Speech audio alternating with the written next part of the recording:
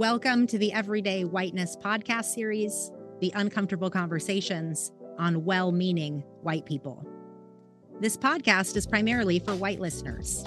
It's also a podcast for all listeners who unconsciously operate through a lens of whiteness, regardless of the body that you inhabit. It's not meant to shame you for being white or thinking white, but rather to support you in having more awareness of the impact of your whiteness as a cultural code of conditioning. My name is Guru Nishan. I'm a disruptor of cultural indoctrination and actively support the dismantling of false identity by curating uncomfortable conversations on taboo topics hiding in plain sight. I stand committed to the ongoing dismantling of internalized whiteness within myself and to make visible what is often rendered invisible in business, community, and culture. I want to welcome today's guest. Her name is Yvonne M. Orr. She has been in the development, communications, and organizational management industry for nearly 30 years and has an extensive working knowledge of religious, philanthropic, and cultural arts communities. Yvonne is also an actor, dancer, choreographer, and spoken word artist who has been in the performing arts for over 25 years. She's the author of Malika's Soul, I Am Light, Volume 1, and Malika's Soul, I Am Healing, Volume 2, titles under the 5-part poetry books from the Soul Journer series. She has taught youth classes and set choreography for various theaters and professional dance companies. As if there wasn't enough for Yvonne to do, she serves as the executive director of the Indigenous Community Service Center as well, which focuses on social justice reform initiatives, recovery and cancer awareness, youth developmental programs, and wellness initiatives.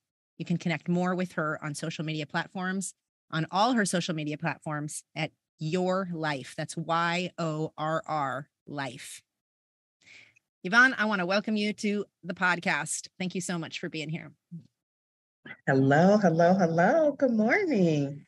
It's always impressive to witness your life in these 7 sentences.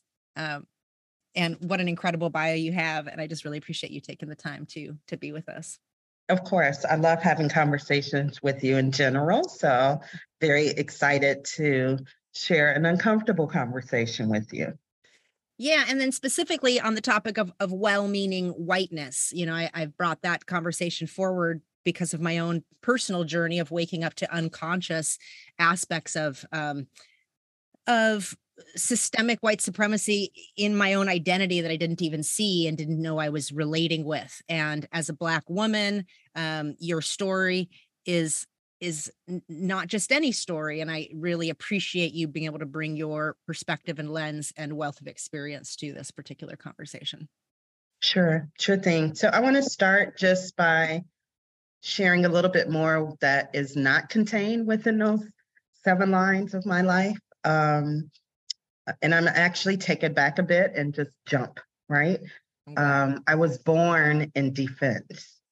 And what I mean is I'm not born under the traditional circumstances that most people are in a hospital setting, in a labor room, whether it be a midwife or a nurse and a OB-GYN. I was born with just my mom on the shores of Lake Ontario in Canada. Without medical attention. My mother having to hide from the United States government because at the time she was a high-ranking officer of the Illinois Black Panther Party. And wow. There had been several raids on the headquarters of the Illinois Black Panther Party at the time under the leadership of Chairman Fred Hampton Sr. And being who she was, rank-wise, Angela Yvonne Davis helped her and another comrade who was field secretary at the time, another national position. Very few women at that particular time held national rank. A young lady by the name of Yvonne King accompanied my mom. And so we have a tradition in this country of snipping the umbilical cord. My mother was forced to take it back to how we used to do in the motherland and had to chew off my umbilical cord. And so that was what I mean is I'm born under defense. You know, it was very tumultuous times. Ironically, being a parent now of two grown children, um, I find it just mystifying that my mother was able to successfully bring me into the world. My father, having been on his way to see her, had gotten into a horrible car accident where everyone was killed but him and ended up in the hospital. So that's how it ended up just being me and my mom, who at the time was 19 years old. Wow. Who at the time, as we know now, Congressman Bobby Rush, Ambassador, former Senator Carol Moseley Braun, they were all in it together, having met on the campus of the University of Illinois at Chicago. And so my mom graduated high school at 16 years old. She was a certified Mensa member. So by no means does it mean that she was not intelligent, but those particular times call for a different type of person, different type of Black woman. And so as we know, the nurture that occurs in the womb, I felt all of that turmoil. I felt all of that angst. And traditionally, people will think that you can remember back to your, toddler ages. There are some underlying subconscious things that I recall that over the years, as I queried my parents, and I'll get to my dad in a minute, they would confirm that what I thought were pure memories, like dreams, were actually memories, things that happened. And so we came to the States in the early 70s, and we fled to Philadelphia, which is where my father, Delbert Orr Africa, was introduced to the MOVE organization, one of the founding members, as a matter of fact. And the MOVE organization, at its underlying philosophy, very contentious, because at that particular time, they believed that we should grow our own food, sustain ourselves, not be reliant upon a corrupt government. And we're just seeing, wear our hair in its natural state. Hence now it's just a very common, hairstyle to have your hair in what they formerly called dreadlocks. I call them locks. I myself used to have locks for over 20 something years, down to my waist even, and found myself to be beautiful before it was in style to wear your hair in that nature. And so my dad and my mom, at the time they separated, my mom came back to Chicago in the mid-70s. I remained with my father until my mom lost her dad. And I was here on a visit when my father's organization had a raid on their headquarters. And unfortunately, at that time, a police officer was killed, a white male police officer. While facing the house, while hundreds of thousands of gallons of water were being deluged upon the members of MOVE and family members at that time. This is following previous raids where Life Africa, one of the babies of one of the members, was stomped to death by another white male police officer. This is August 8th, 1978. So everyone is in the basement. And I will repeat, hundreds of thousands of gallons of water in the dawn of the morning are being poured into the basement area. And literally thousands, tens of thousands of rounds were being, shot at that particular area. And so at the time that my father begins to surrender, the police officer has already been shot. The early reports from the coroner say it was from friendly fire because he was facing the house a number of feet away from the home at that. And there's no possibility scientifically that a bullet can come out of a basement area, travel several, like 60 feet, curve, and enter this police officer's back of his neck and exit from the front of his neck. It's just scientifically impossible. My father surrendered in only wearing a pair of jeans, barefoot, bare-chested, arms up, and was beaten almost nearly to death. Suffered several broken ribs. He lost sight, partial sight in one of his eyes. He was stomped repeatedly, kicked in the head. He broke his jaw. He broke several bones on his collarbone.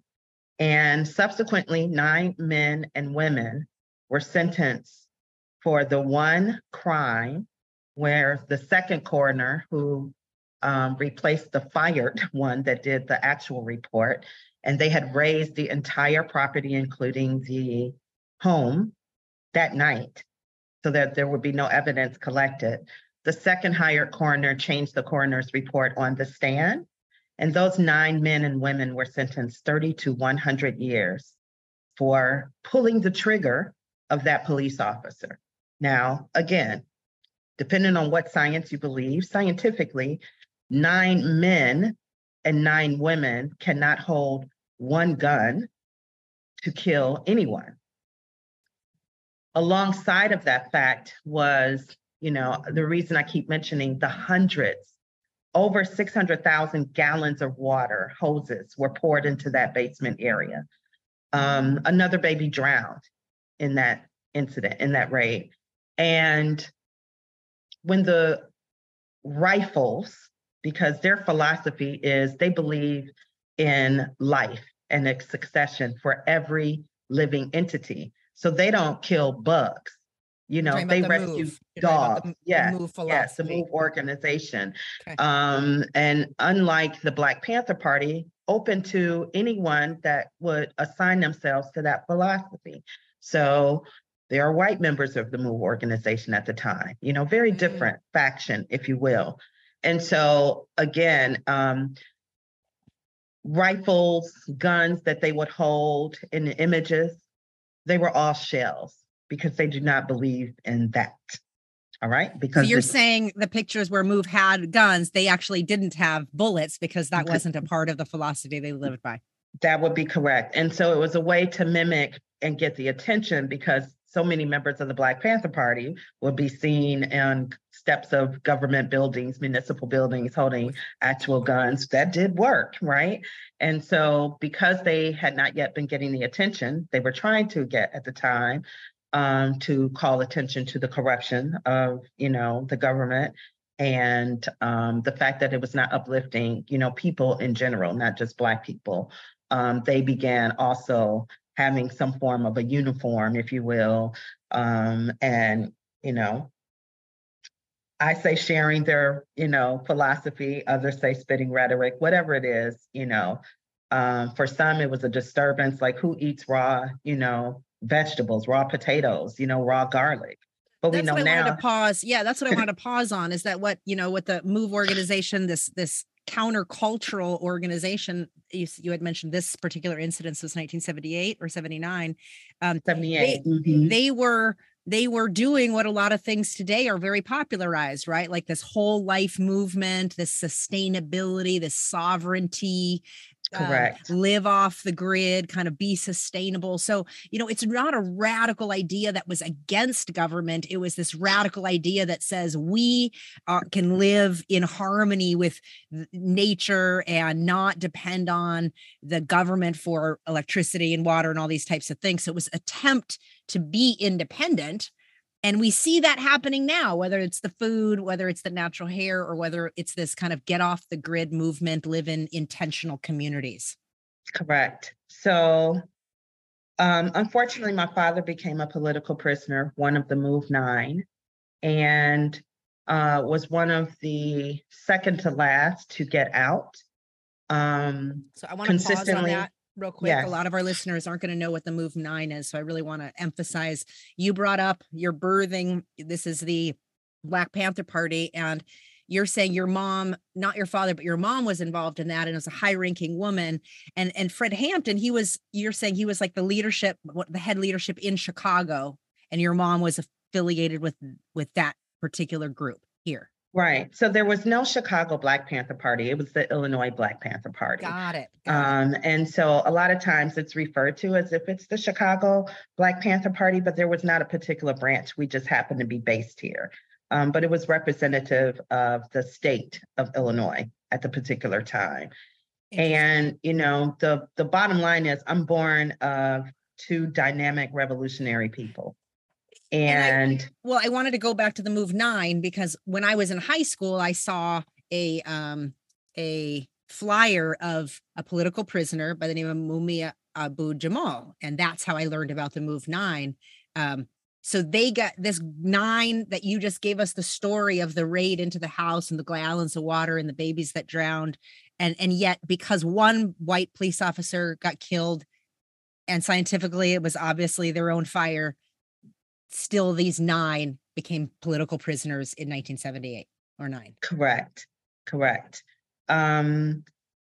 And there's a image, it's a global image with my father surrendering with his arms up, you know. It's ironic that, you know, during at least the most recent, you know, parole hearings, they said they wouldn't let him out because they didn't want him to become a martyr, you know. Additionally, that he was a threat to society. And this is in his 70s, you know. So the first to get out was Debbie Africa. Second was her husband, Mike How Africa. long did they serve before even entertaining being able to get out? A span of 40 to 42 years. So my father was in just shy of 42 years. He was released June of 2020. And that's after an 18-month period of me trying to get him to be treated for what I believed at the time was prostate cancer, never receiving that treatment. So by the time he got out, he was officially diagnosed with stage 4 prostate and bone cancer. And he died 6 months later, you know, wow. But he had a wonderful 6 months out before he took ill, was able to enjoy his freedom. And were it not for the fact, you know, that I was also co-parented by my father from behind bars, found very unique ways to discipline me when I would get out of line and would just stop writing because, you know, this was before, you know, the internet, the World Wide Web and all of that. And then later, you know, just really had a wonderful relationship. I'm kind of like a daddy's girl. How old were you when he got sent to prison? 10. Wow. And you were here, right. I was in Chicago at the time, right? So a very different dynamic with the Move 9 standing at any point in time, different times over the years, these decades of them being domestic political prisoners that a lot of people don't even know about. Don't know about at all. Right. Unfortunately, in 1985, on Mother's Day, May 13th, 1985, there was another raid on the Move headquarters. And again, the Move 9 were already in prison. But unfortunately, I lost my baby sister in the bombing of the Move headquarters at that time. They dropped the bomb spread. The police, for clarity, this is the Philadelphia police that dropped the bomb. This is the authorization of the mayor at the time, an African-American male, Wilson Good, authorizing the chief of police to drop the bomb on there. And then second to that, another authorization for the fire department to stand down and not douse out the fire. To purposely not put it out. They were basically housing the family and the children inside, barricading them inside and not letting them out. Correct. And then as members tried to escape, they would be shot back into the home. And so they couldn't escape. Ultimately, there was a lone survivor, one adult, Ramona Africa, and one child, Birdie Africa, who later, unfortunately, died from a drowning on a cruise ship in his 30s. Ramona Africa still, you know, very much alive, but then also was in prison, you know, upon being able to escape. That bomb, ultimately, it destroyed the entire block.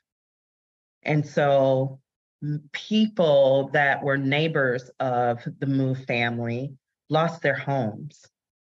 The city settled, you know, down the road, helped them rebuild those people, and then had, you know, very substandard homes built and still had issues. So it's not like they were able to really receive anything, homes that wouldn't stand up to floodwaters, homes that just had, inefficient construction and materials. It's just a very, very sad and bad time.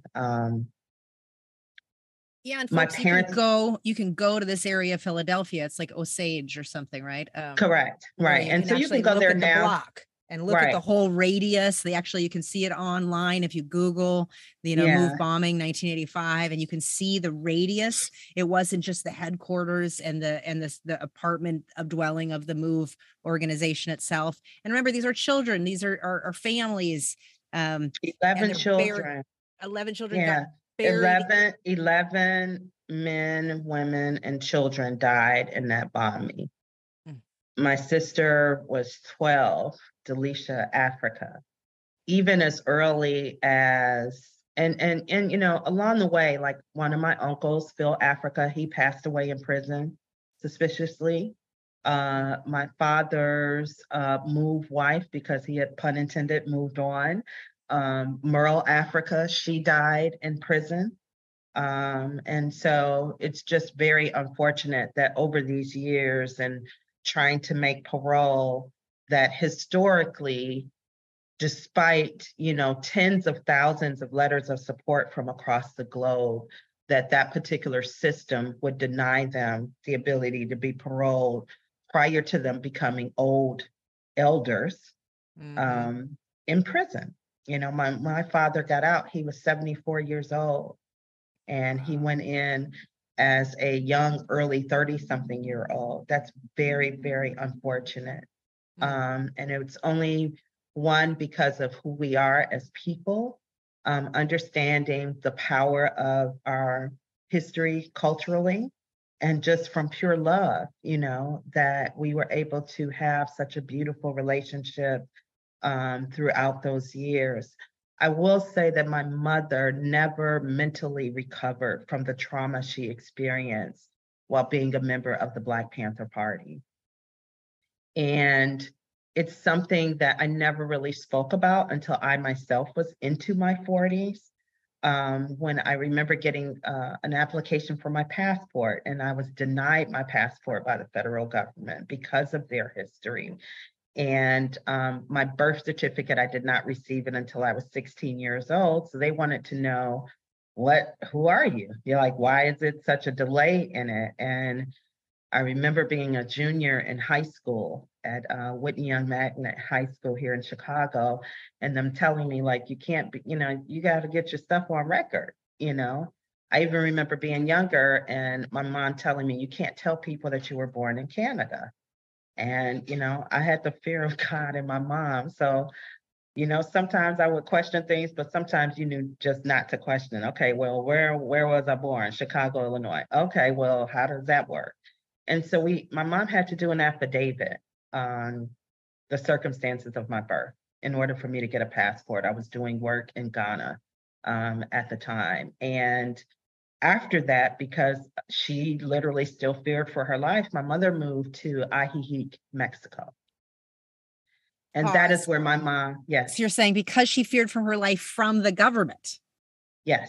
Yeah. So let's get clear here. So her involvement in the Black Panther parties, which was a part of a revolutionary movement to counter the abuse that they were experiencing from the government, and then her having to interact by doing the affidavit for your late birth certificate, meaning she's having to then interface with the very government that set up the circumstance for why you and her had this birth in this particular circumstance.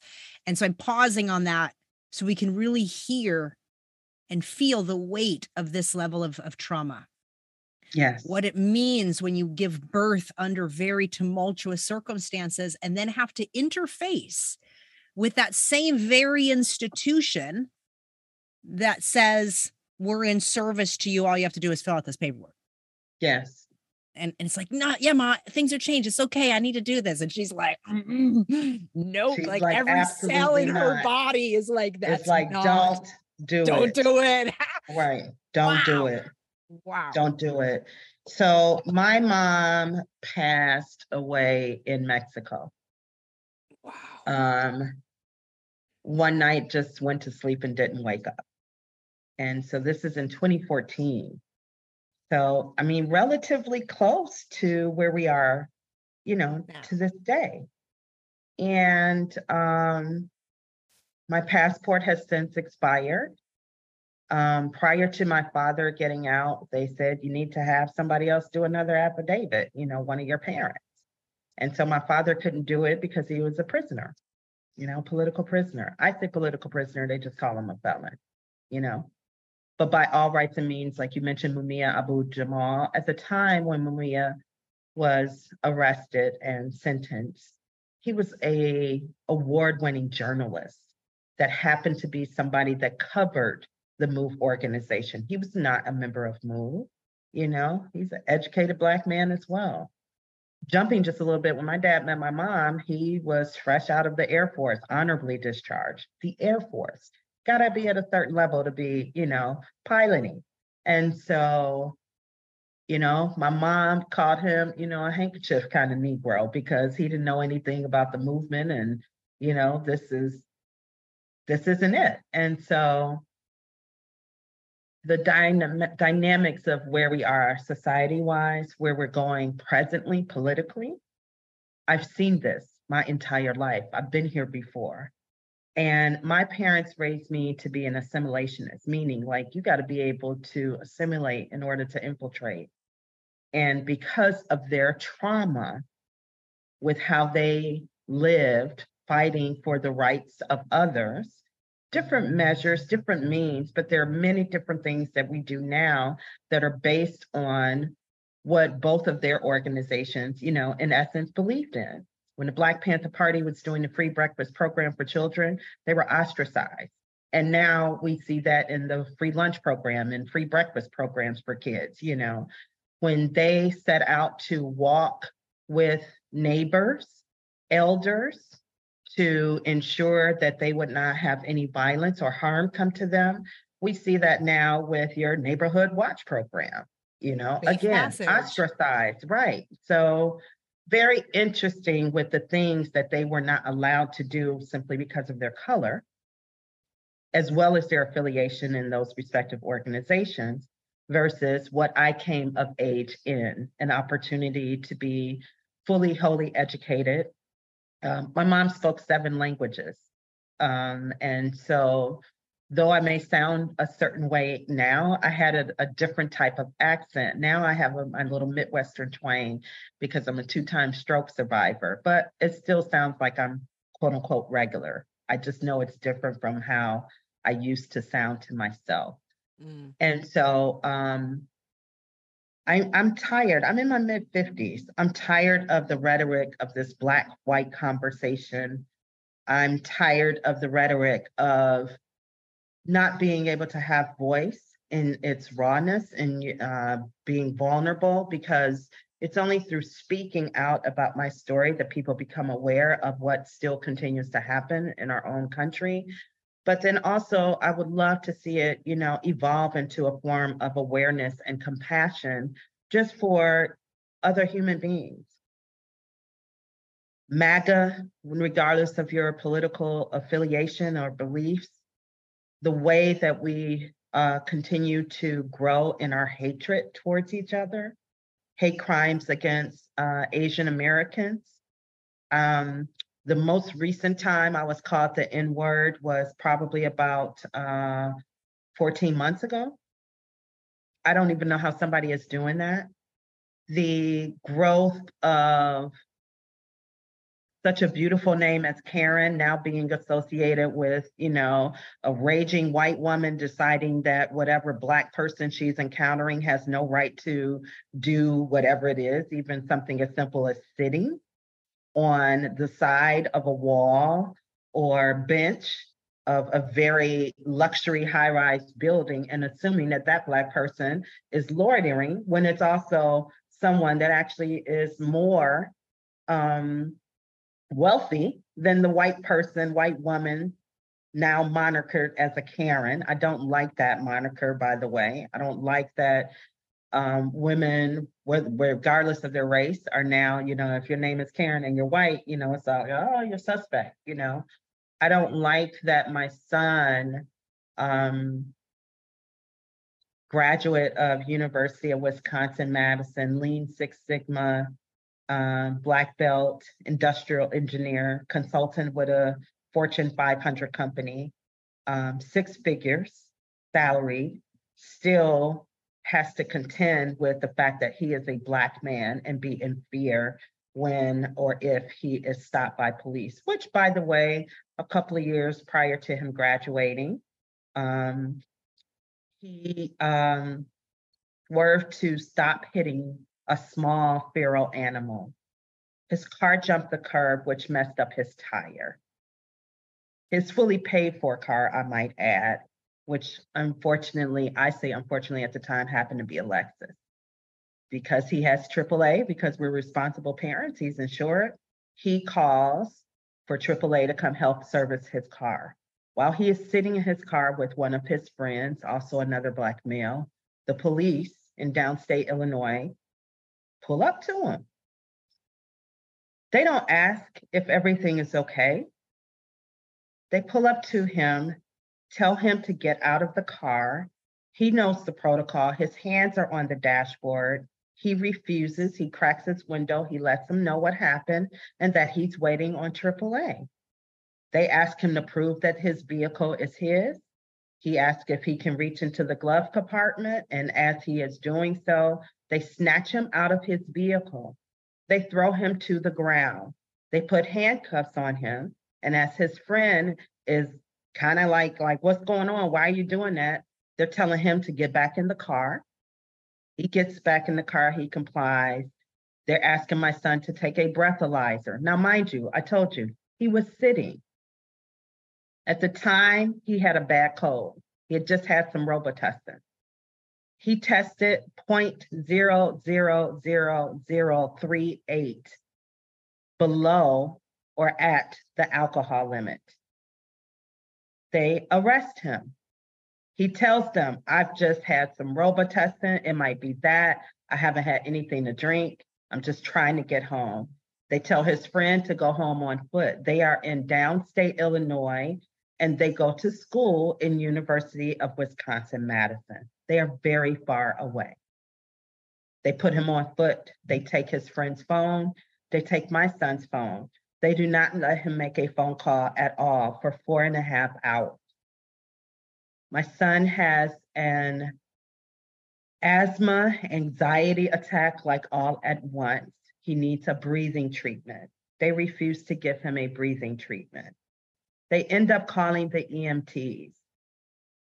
When they get there, the EMTs say he has to get a breathing treatment. We have to put him on oxygen immediately. His heart is having too much stress. His lungs are labored. The police officers refuse. They tell him he's just playing. That's what all N-words do. He's probably a drug dealer. And mind you, at that time, my president is, my son is the president of the National Black Engineers Association. My son is over all social activities for the University of Wisconsin system, which is inclusive of all of their campuses. He is also a mentor and a volunteer. He is telling them all of that.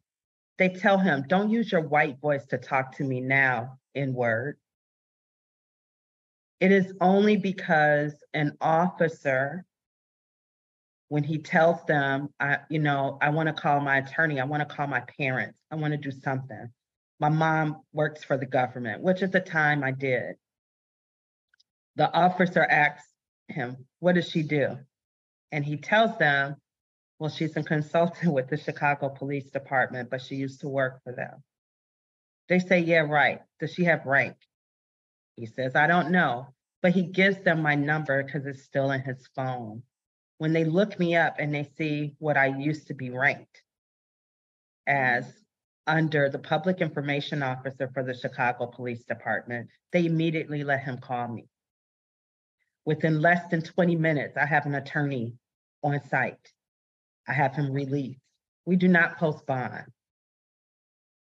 And it takes a lot for me to explain to his father why I do not want to press charges. It takes a lot for me to explain to his father. They are unaware. What we will do is insist that they be desked, suspended, that they go through training, that that entire department goes through training. What we will do is ensure that all of those charges are dropped, that there be no record where my son has been fingerprinted, having never been involved with the law. What we will do is make sure that they apologize publicly on the very steps of their police department in front of other students from that area school. And we will make sure that people know who they are. I do not want their families to be impacted by them losing their pension, because at the end of the day, they did not physically harm my son and he was okay. But I do not want these officers on the street doing the same thing, whether it's to a young Black male that's educated or uneducated.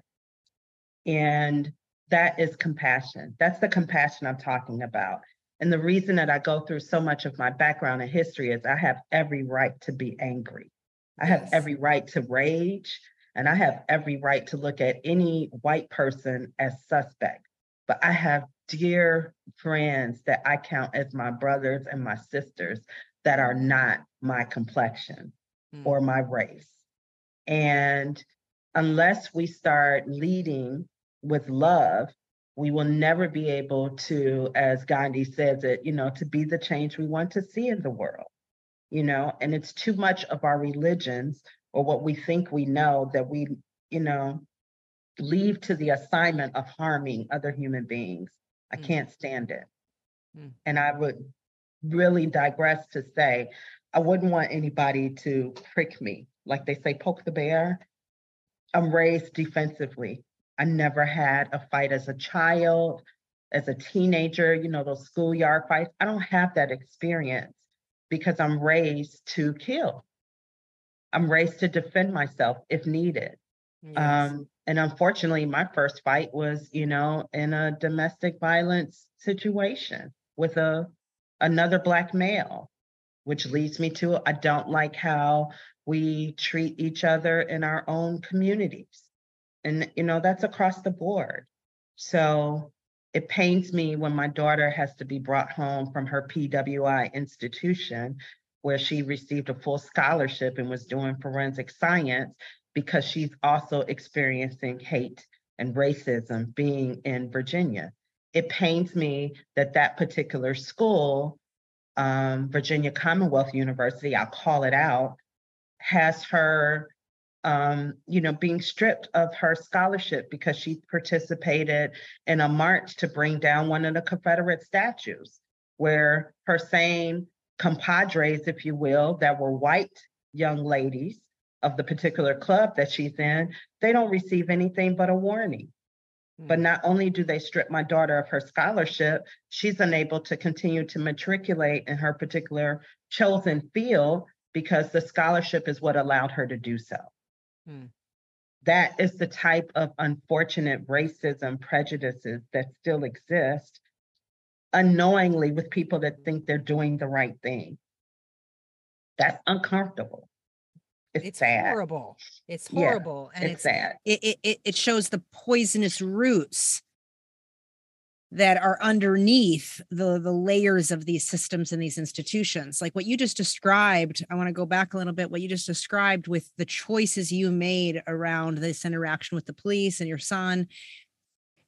You chose those particular wraparounds for several reasons. One is you're thinking about the future of your son, and then the impact of how can we actually create internalized change in some way that creates a different outcome in another circumstance, as opposed to here that I'm angry, here that it's not okay what just happened, and making this kind of like external exclamation. You wanted to make sure that it was from the inside out, that there are going to be, it's not going to be as loud, it's not going to be as flashy, but it's going to be impactful in a way that is sustainable. That's kind of what I heard you say. Exactly, because had we taken and stripped them of their jobs, which makes them lose their pension, or done something punitive, all we're doing is just putting a misguided, wrong, racist, white male that's formerly law enforcement back on the street. that every time he sees another young Black male that reminds him of my son, he's going to have some type of rage towards him because he has been punitively, absconded from his career. And also, it harms his family. Maybe with proper training and a little bit, having you show yourself publicly. This person was a deacon, the one that actually told the EMT, don't give him anything. These ends do this all the time. You're a deacon in a church. You're a Christian, okay? Not even necessarily Catholic. So, you very well understand, regardless of your denomination, what it means to sin, not sin. And yet you have it okay in the eyes of your viewpoint from formalized religion. Jesus is a white male to you, white, blue-eyed, blonde male. Not necessarily the case given the origin, but people believe what they want. And they live in states of cognitive dissonance for long periods of time without ever researching the very obvious truth that's in a book.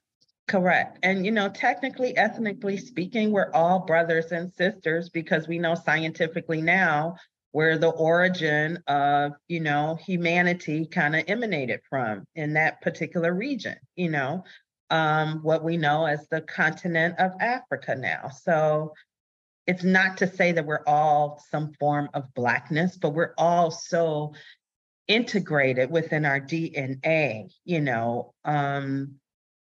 the same way that my grandma got to see and vote for a Black, president is the same way I hope to see a time where we're just a lot more compassionate on a higher percentage. I don't like that we live in fear. I don't like that, my wonderful, beautiful city of Chicago is talked about in the manner that it is. I could have been anywhere in the world living and flourishing. I chose to come back home. I chose to give back to the community that helped raise and make me become the woman that I am today. I started my life out as a community organizer, got certified in it, working in the Latinx community at the time, and then also working on the West Side, doing labor, work, helping people organize and unionize and get fair wages. It wasn't about, okay, is this helping Black people? When the economy flourishes, we all flourish, period, point blank. When we invest in decades-long disinvested communities, a lot of things can change. Education becomes different. The walkability of a community is different. The ability to get fresh produce. We shouldn't even know what food deserts are in the 2000s, but we do. It's just devastatingly hard to raise children, regardless of who you are. I recently had a health scare and had to go to a rehab facility that's part of a company that has multiple facilities. The images that I was shown in the brochure, so vastly different from what I experienced in the Black neighborhood because it's closest to my home. It's what my insurance, which is, Medicaid, will cover. And it was one of the few beds available, to go through physical and occupational therapy. But this same company, their facility in the South suburbs is 100,000% different than the facility that I was in.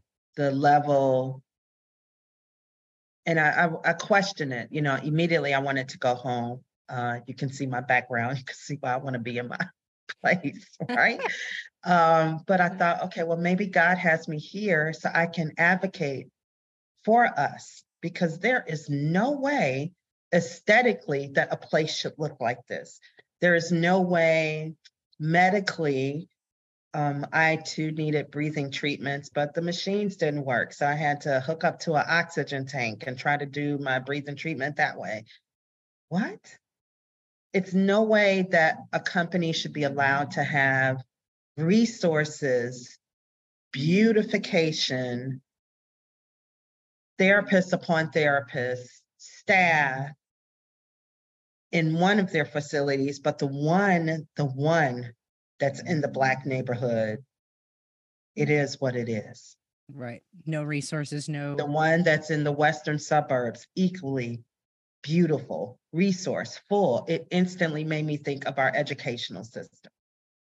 You know, my mom purposefully sent me to schools outside of my neighborhood at the time, which was Morgan Park. I was actually homeschooled up until the time that my father got incarcerated. So I didn't even start school until fifth grade. Oh, wow. And we were fortunate enough, again, she was a CPA, so she was smart. She had her own business. I come from 5 generations of entrepreneurs. You know, we're pretty cool people and we're pretty savvy and we're smart. So we know how to have our own. And so when it was time for her to give me history lessons, we're traveling the world. I was world travel before I was 10 years old. You know, we learn about the gold rush. We're all the way in California. You know, when it's time to learn about slavery, we're in the Caribbean. We're later down the line, she's like, you have to go to, you know, Africa at some point in your early 20s, you know, so I did. It's the passport kind of thing. But that trauma, it just never ever left either one of them, you know. And fortunately, my father had a different type of light, even through his pain of having lost his daughter, and lost his livelihood, having spent all of his life in jail. 7 years in solitary confinement, I might add, because he refused to cut his hair or denounce his affiliation with MOVE. Wow. So the psychological years. breakdown of trying to denounce your affiliation with the group of your belonging. And I think political prisoner is definitely the correct language. And I really want to pause on this again. 7 years in solitary confinement because he's choosing not to cut his hair and not to denounce his affiliation. Am I correct to say Mumia Abu-Jamal still in prison for reporting on the MOVE? Mumia is still in prison. He did not go to prison for reporting on the MOVE organization. They just made that affiliation to further disparage his character as part of his sentencing. Got it. Yeah, because he was never affiliated. He just wrote about them.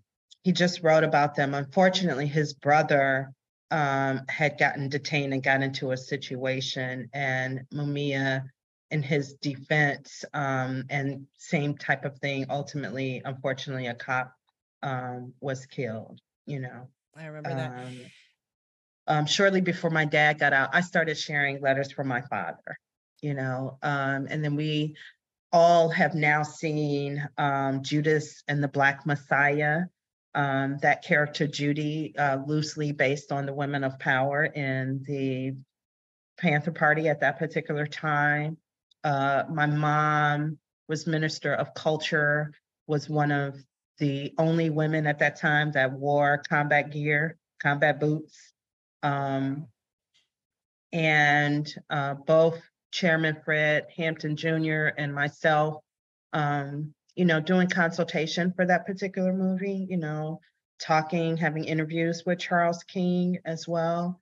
One of my, you know, co-brothers, Mike Africa, him and Tommy, producing 40 Years a Prisoner, the documentary on the MOVE organization, which I highly recommend, you know, watching. You'll be able to hear my father because he was interviewed. And you'll see him upon, you know, him being free. I personally invited Tommy to come and record his release. And to know that I'm a part of that lineage and those stories that the public gets to hear about, even with some of parts of Judas and the Black Messiah is loosely based on a true story. So, you know, there are aspects of that that are fictionalized. Because my mom's name is Christina Chuckles May, not Judy. And the difference with that and 40 Years a Prisoner is a documentary. So everything is factual. And, you know, it's so hard to watch that neither of my children have been able to watch it all the way through because this is their grandpa, you know, and they had their own relationship with him as well. Mm. The intimacy of who we are as a family is no different than any of your other nuclear families. You know, we just have different circumstances that we're raised and lived our lives. And so being next to my father until his last breath is one of the greatest gifts that I've ever been given, you know. Having my children there a few days before he passed, and we're singing his favorite songs, and you know, he had not been able to speak for a little bit, but to have him kind of come out of his stupor. My daughter was pregnant at the time with her first child. Jax is my grandson's name, and we already knew what his name would be. We're all named under our royal lineage. You know, I am Yvonne Malika Kosowa Orr, you know, meaning born on a Sunday. Malika's Angel of the Night, which was my original name. And my mom changed it when we came to the States because she's like, looking down the road, I don't want you just being, you know, they see your name, they see Blackness. So I've been Yvonne M. Orr a long time. I am Black Irish and proud to be that. My great-great-grandfather came here from Ireland to Ellis Island, made his way down to the Carolinas, met my great-grandmother, an indigenous Native American, Choctaw Cherokee, and started the line of only children that I come from. So my grandfather, Samuel Orr, born of Samuel Orr. Unfortunately, my great-grandmother died at childbirth. He is an only child. My dad, Delbert Samuel Orr, born of Herma Orr and Samuel Orr, only child. My great-grandparents from my paternal grandmother's side, met on the Panama Canal from Belize and Panama, so that Caribbean is in me. My grandmother's born and raised in New Orleans and fled New Orleans from working for somebody that tried to rape her at 13 years old and made her way on the bus and the train herself to Chicago. Later meeting my grandfather, Samuel Orr.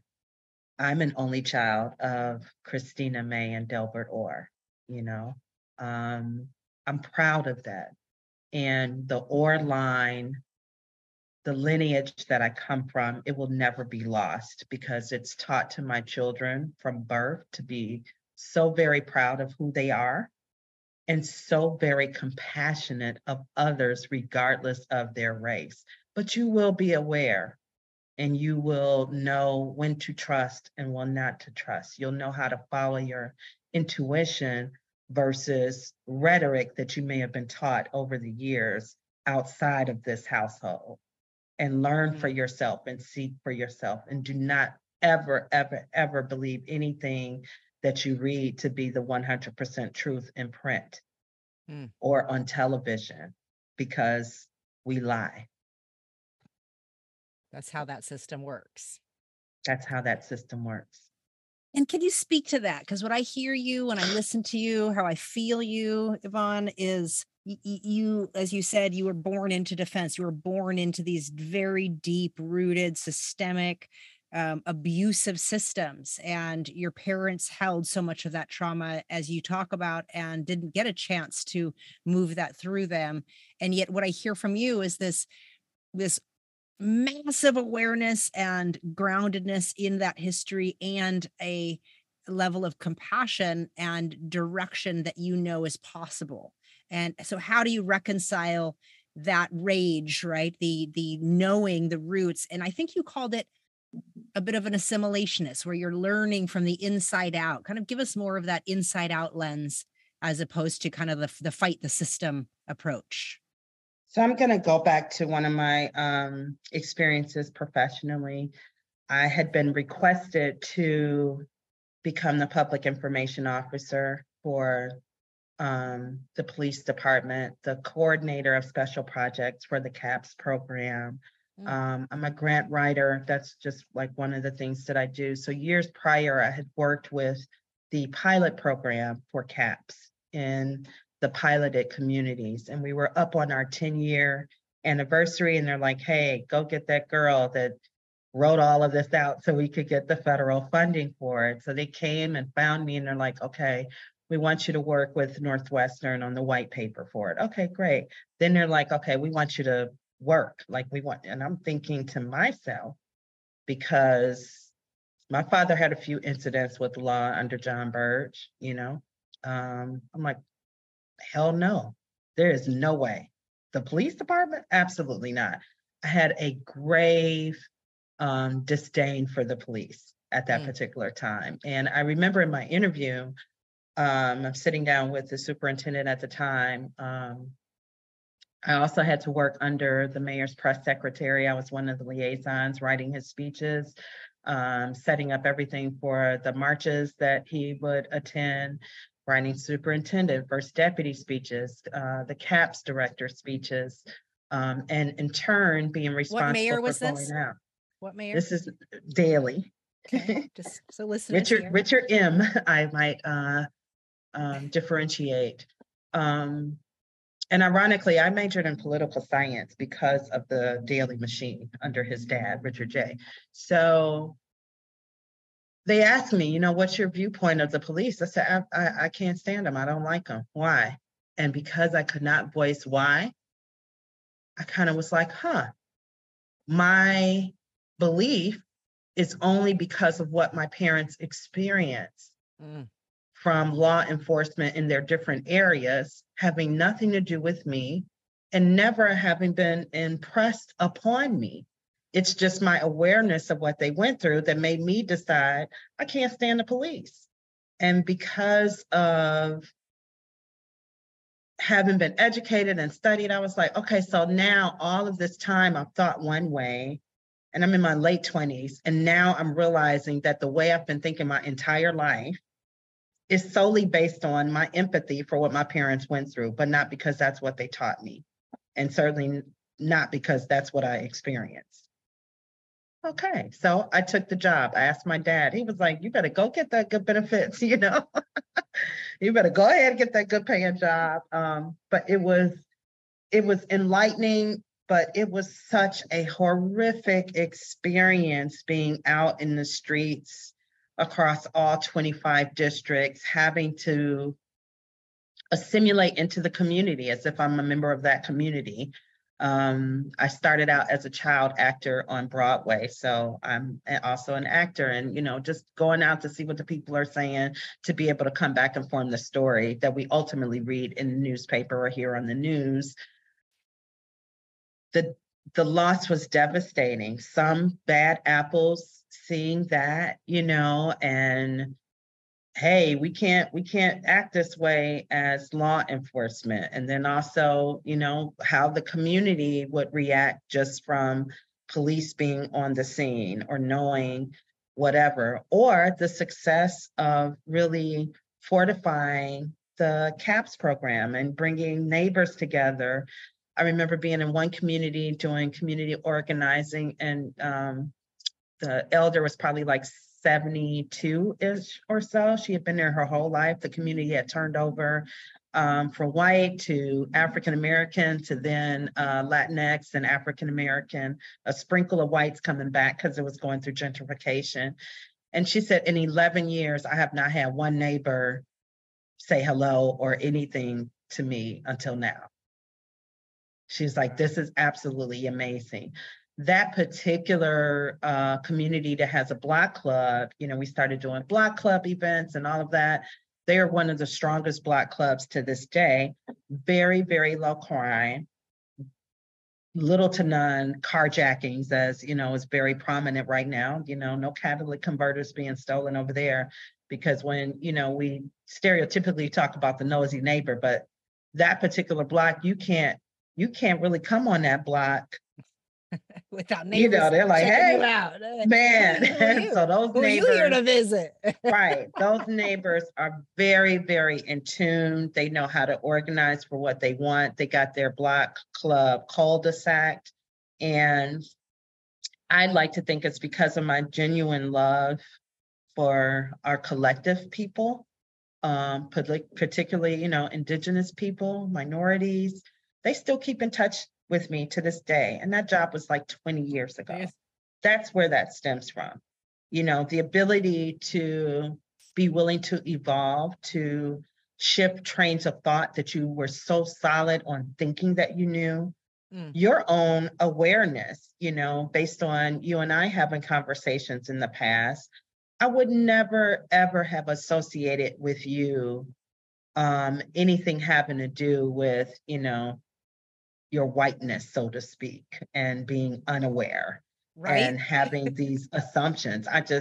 If someone would have told me that about you, I would have refuted them, argued, and debated them, hands down. You are wrong. You do not know her. So for you to come into that own awareness on your own and to dig deeper and look at that, look at the trajectory of just your upbringing, and, where you were in spiritual places and practices, and how that also did not promote feminism, did not promote our wholeness. It's pretty amazing to me. Or to be able to start seeing it for what it was, cultural appropriation, right? That just Right. because I got, out of this mainstream white rhetoric of what it would mean to be born into Midwest America or whatever, because my parents were, quote, countercultural, right? They thought they were making the conscious choice. And that's why I really appreciate a lot of the things you're bringing up, because these things are nuanced, right? On one hand, my parents were leaving their white families to try to go with something else. The Black liberation movement was happening, the feminist movement happening, Vietnam stuff was happening. So a lot of young people are wanting something. They know where they come from isn't right, but they don't necessarily know what is right, right? And Right. so they're trying to choose something else. And in that choice, they choose an Indian culture, right? Now, that's not unique to the 60s. Plenty of gurus were grabbing their trip. But it's to go with a whole identity thinking one thing's okay, and then to see the nuance of why it's just really not okay. It reminds me of what you've spoken to in your own testimony and story here is here your parents are so rooted in very different yet countercultural movements to support their people at a time when the systems, the structures, the institutions, the government, the police, anything that was supposed to protect you was not viable. And so within your own communities, there were movements that came up. I think a lot of listeners here wouldn't know that the Breakfast Club movement was started by Black Panthers in their own communities. They started that safe passage to help children get to school from their home because police weren't doing these levels of protection for the Black community. And yet the rhetoric that the media spewed to white people at that time was that they were a racist organization, that they were militant, all these things that were really just about human defense. Correct. And, I find it ironic that we're now revisiting Roe versus Wade. I find it ironic that we're just now passing an anti-lynching law, which didn't pass across all of the states, I might add. Right. What? I find it ironic that we're having to go back through some edits, some amendments, some additions to the Voting Rights Act. I find it absolutely abhorrible and amazing at the same time. It's very perplexing to me to wrap my brain around the fact that in this most recent election, and I might add, it's going to be derived that, people can clearly see my political choices. Or it could just be like, this House Speaker, a dynamic woman, historically, one of the best House Speakers we've ever had, because I'm a political junkie, has now stepped down following an attack on her husband. I just can't comprehend that we still, in some form or fashion, do not know how to resolve ourselves, evolve ourselves into a different way of being as a collective people without violence. without anarchy. I don't know that we can have healthy discussions, but I will always push for those. I'll push for peace circles. I'll push for uncomfortable conversations. I'll step on my own toes to open my mouth to share my story, because it's in the sharing of our personal stories that we begin to have compassion for others and understanding that some of the things that we've gone through, we're not in these silos that we think we are, and appropriation is going to occur regardless, but I'm always confronted by the fact that no other race has been as significantly appropriated as much as the African American people, the African people. Our continent, and it is my continent as well, since we're hyphenated now, most of us having no awareness of Africa itself. Yes, we'll visit, or some of us will marry into that culture, but the cultures are vastly different, and so when we go and travel to Africa, yes, we are welcome, for the most part, like, my brother, my sister. But when we go and we travel outside of our own continent, we're addressed as Americans first, not Black people. And the disgust that, is held widely across the globe for America, I can understand that. Sometimes we get a little check off because we happen to be Black, and those that are aware of our history and how we've been treated here in America have a little, slice of empathy, but at the same time, you're American. Y'all got problems, Mm-hmm. and until we, I wonder what happened when we had that song, We Are the World. What happened to us after that? What happened to us after 9/11, when I doubt that there was one Black person, first responder, or just general person helping that was like, I'm going to search and only try to find the Black people. I doubt that happened. I doubt that a white person, maybe even having been prejudiced, maybe even having been racist at that time of that horrific incident, was like, I'm only going to try to save the white people. So those that jumped in to save, jumped in to do so because of their compassion and their willingness to try to help whoever they could because they could. And it's as simple as that. And even in the movies that have come out of it, outside of that particular day, they were all ashen people, all looking the same because of the ash that have fallen, not necessarily being able to discern color. And very hopeful that out of that would emerge a new America. And it did for a time.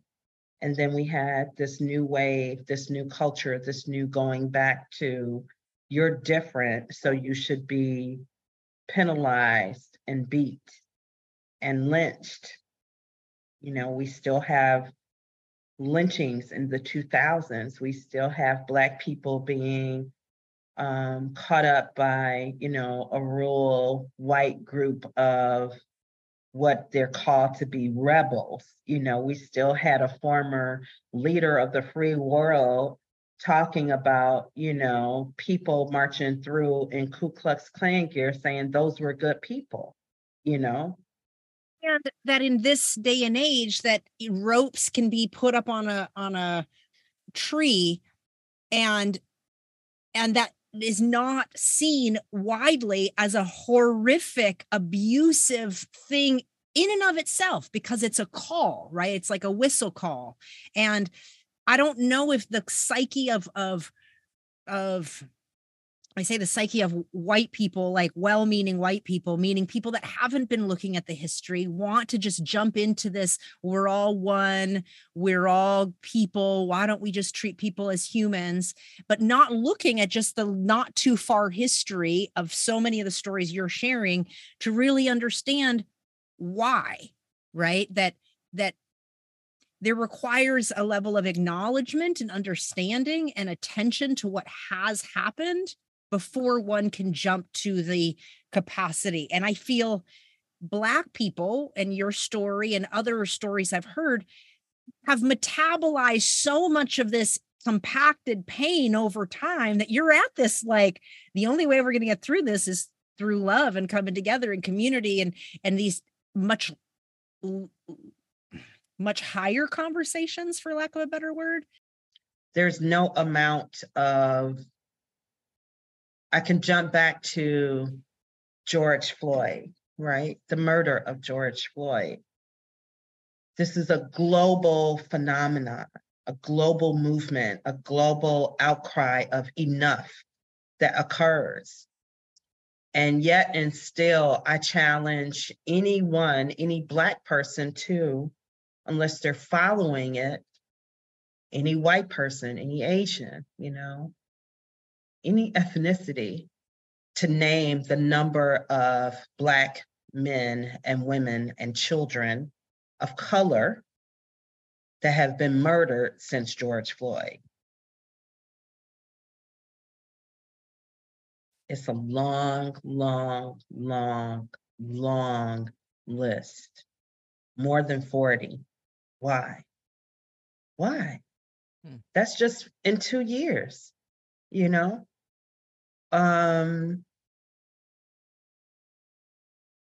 I don't want this running list that continues to get put on quilts, in murals. I don't want it to be okay. I do okay. I do work for myself. I'm not out here being a greedy, grab it up type of person, but I believe in reparations. Yes. And the fact that you took my father, who wanted to be in my life, was not about to become a derelict dad, away from me. The fact that you tried to beat him, that you tried to starve him, that you refused to give him chemotherapy or treatment, you tried to kill him over and over again, and yet he survived. The fact that I had to pay out of pocket for so much, whether it was for my mom or my dad, and yet here I am. All I can think of is Maya Angelou's, and Still I Rise. But I want my children, their children deserve to be paid. And my father, had he been treated while in prison, prostate cancer is not a deadly disease as much as some of the other types of cancer. Yep. There are men, and I started a huge prostate cancer awareness campaign. There's so many people that survive from prostate cancer. Yep. Mm-hmm. There is a likelihood that he could still be here. He could be able to see and play with his great-grandchildren, Shoot, he could just be able to be out and live. He had speaking engagements, all of that. And so I don't want to necessarily go through the work that I need to go through to have justice. Because it takes mobilizing whiteness. And how disgusting, right? How disgusting. There are videos out there of me speaking on Move. There are videos with my father, especially the one right after his release, and him talking about that pain and how he wanted to, basically like just rip apart the world when he found out about the bombing. I myself remember I had just started school for the first time in my life. There was like a school program or something before you go to regular school classes, like the end of that summer kind of thing. And so I had only been there a week. I don't know anything about getting in a single file line and you gotta raise your hand to go to the bathroom. I don't know that life, I'm like the original Black version of Dora the Explorer, and then I'm just, I appreciate and respect authority, but who are you to be telling me when I can pee? You know, I got, and be corrected. Like I would say, I need to go urinate. You don't say that word. If you got to go pee, go pee. And then, like I said, I'm taught our actual history. And so in 1 week, I had already gotten in trouble. I remember getting prepared for, they were going to do a play for Christopher Columbus Day, you know, so that's in 3 months. So we got to start in August. And they're like, you know, such and such is going to do on how he discovered America. He didn't discover America. And I am sent to the principal's office. So when I'm called to the principal's office for the 4th time in a week, I'm like, I didn't even do anything. I wasn't talking. I've been in line all day. No. But they're calling me in there because my mom is like, I'm coming to get her right now. But they don't close the door. So I literally see my father surrendering. And I literally see him on the television in the principal's office being beaten. And I am going ballistic. And they're telling my mom, I need a psychologist or whatever. It's just some Negro being beaten. You know, that's what they get. That's what they blah, blah, blah. This is school. Unbelievable. And I'm like, that's my dad. And they don't believe me. Wow. Because this man got his hair all, you know, he don't have on any clothes. He just in jeans, those, they like gypsies. They like black gypsies. That is my father. Mm. So it's not clicking with the modernized Black American at that particular time. You know, it's not clicking with the Peel Hill teacher. Yeah. Because I guarantee you, whether it be the bombing or whatever, and I ask this sometimes when I'm doing lectures, especially at PWIs, you know, I ask them, how would you feel knowing that your mother, your house had been bombed, and knowing that your mom is trying to escape and the police are shooting into the house so that she can't get out? How would you feel knowing that your mother has burned alive? Mm. How would you feel seeing a hand come out of a doorway like that, only to escape back into smoke-filled clouds? Would you be able to stand it? Would you be able to watch it? And knowing that the systems that are supposed to protect are the ones actually causing and inflicting this harm and containing it, not letting escape. Like it's counterintuitive to what that rhetoric of what those people are supposed to do. Right. And, you know, let's go back to the January 6th storming of the Capitol. No conversation, whether it's in a beauty shop, barbershop, fast food location, on the streets, retail stores. If you were Black, the same conversation over and over again. Different cities, I heard these conversations. I participated in them directly. Would the outcome be the same had that been a larger group, majority Black? Because there were some Black people that stormed the Capitol too. Lots of us don't really talk about that, but the majority of the people were white, right? Would it have been the same outcome had they been Black? No. And time and again during that lecture, whenever we get to that part of the conversation, it's refuted. Of course, it would have been the same. They're being charged. Let's start there. They're being charged. Let's go to not a bomb dropping. Mass shooters. What Black mass shooter do you know of that's in prison right now? Not one. Not one. Not to justify the horror that they brought upon these communities, but I can count on more than one hand how many white male mass shooters are in prison. They're not even on death row.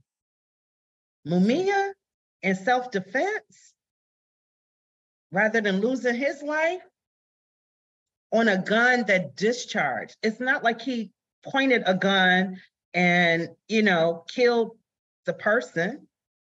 The gun discharged, but he's charged and on death row. Now, granted, we've been able to stave that off for quite some time, but even the fact that, executions, it's just so much wrong and wrought in so many different parts of our system. And yet we cannot downplay the beauty and magic of living in a democratic society, albeit faulty, because sometimes the justice system does work.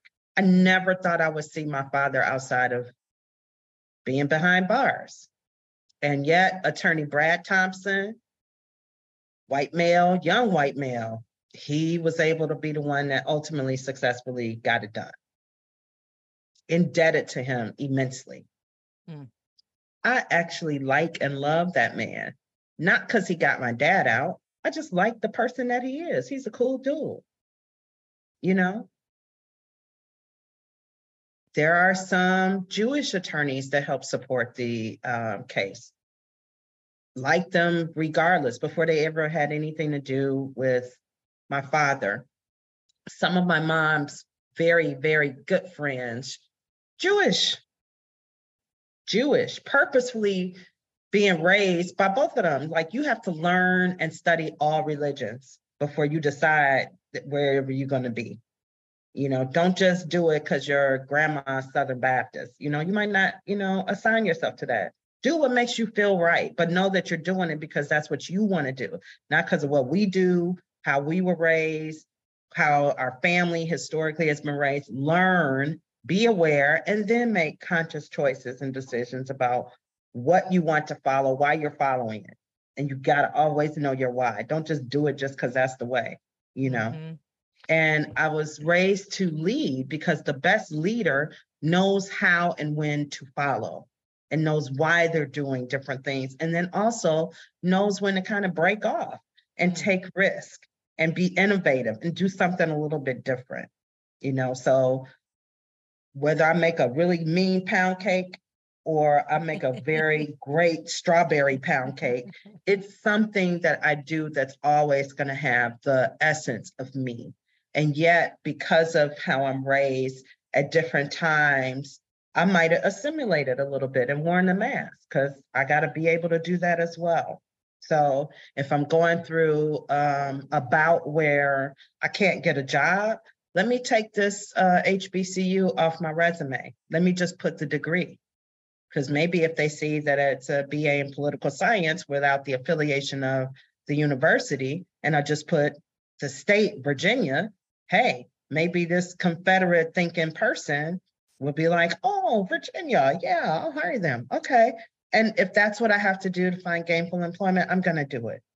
So, there's an article called The Whitening of the Resume that I'm cited in by the New York Times. And I will say, I still keep in touch with that journalist, Asian American, we formed a nice bond. I have people that I love that make my heart smile and sing, like yourself, that I automatically know you are not my color. You are not my race. And yet and still, I don't subscribe to people that say I don't see color, because if you're saying you don't see color, you don't see me, and you got me upped, right? However, that being said, I'm about the person. I'm about good vibes. I'm, one of the last surviving hippies, if you will, that didn't come, of hippie age. And so from our very origin and our beginning, it's just been us as sisters, right? And no matter what length of time it is, it was some years, but instantaneously, just upon laying eyes upon each other, it's just like, oh, right? It gave you that warm, fuzzy feeling.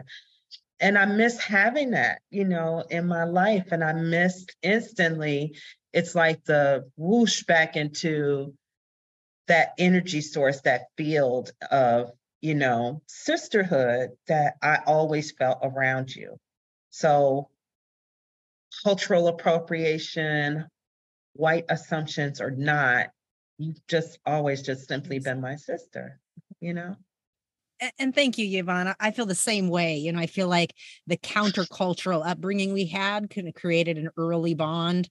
And I know that, having grown up in like in a yoga community in mainstream Western culture, I'm already so different, right? So my upbringing, I've related to people that have been different. So my friends were always the foreign student coming in from Taiwan, or the person who doesn't speak English. I was the friend who was the different friend. And my ethnicity, right, being a white woman, I didn't think about myself like that because I didn't grow up with that kind of language around it. We grew up with so much other things because it's so countercultural. And this is why I so appreciate so much of the nuance you've brought to this conversation, because it's not black and white. And so much of the media American rhetoric since the early 1900s has been to attempt to make it this or that.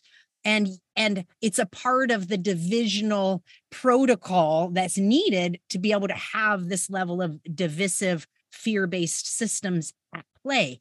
As soon as you hear Yvonne talk about, look, we're not going to make that move because I know where those moves go. Right. And so instead, she kind of brought in some nuance. We were going to make them apologize in public. We're going to do some, it was internal moves that weren't as flashy externally, but maybe, just maybe, it plants a seed where the cognitive dissonance of that deacon, who's a white police officer, speaking horrible abuses to anybody's humanity, much less a professional black man who happens to be your son. It was a chance to try to infiltrate from the inside out. And it's so much what I hear you speak to is it's not that the rage and the lividness isn't still in you. It's not that you're not aware that these institutions and systemic abuses not just have happened, but continue to happen in your family and in your community and in your people and to all of us, actually. But you speak to the nuance of what you can do about it in present day. What's the best voice in the circumstances that I have?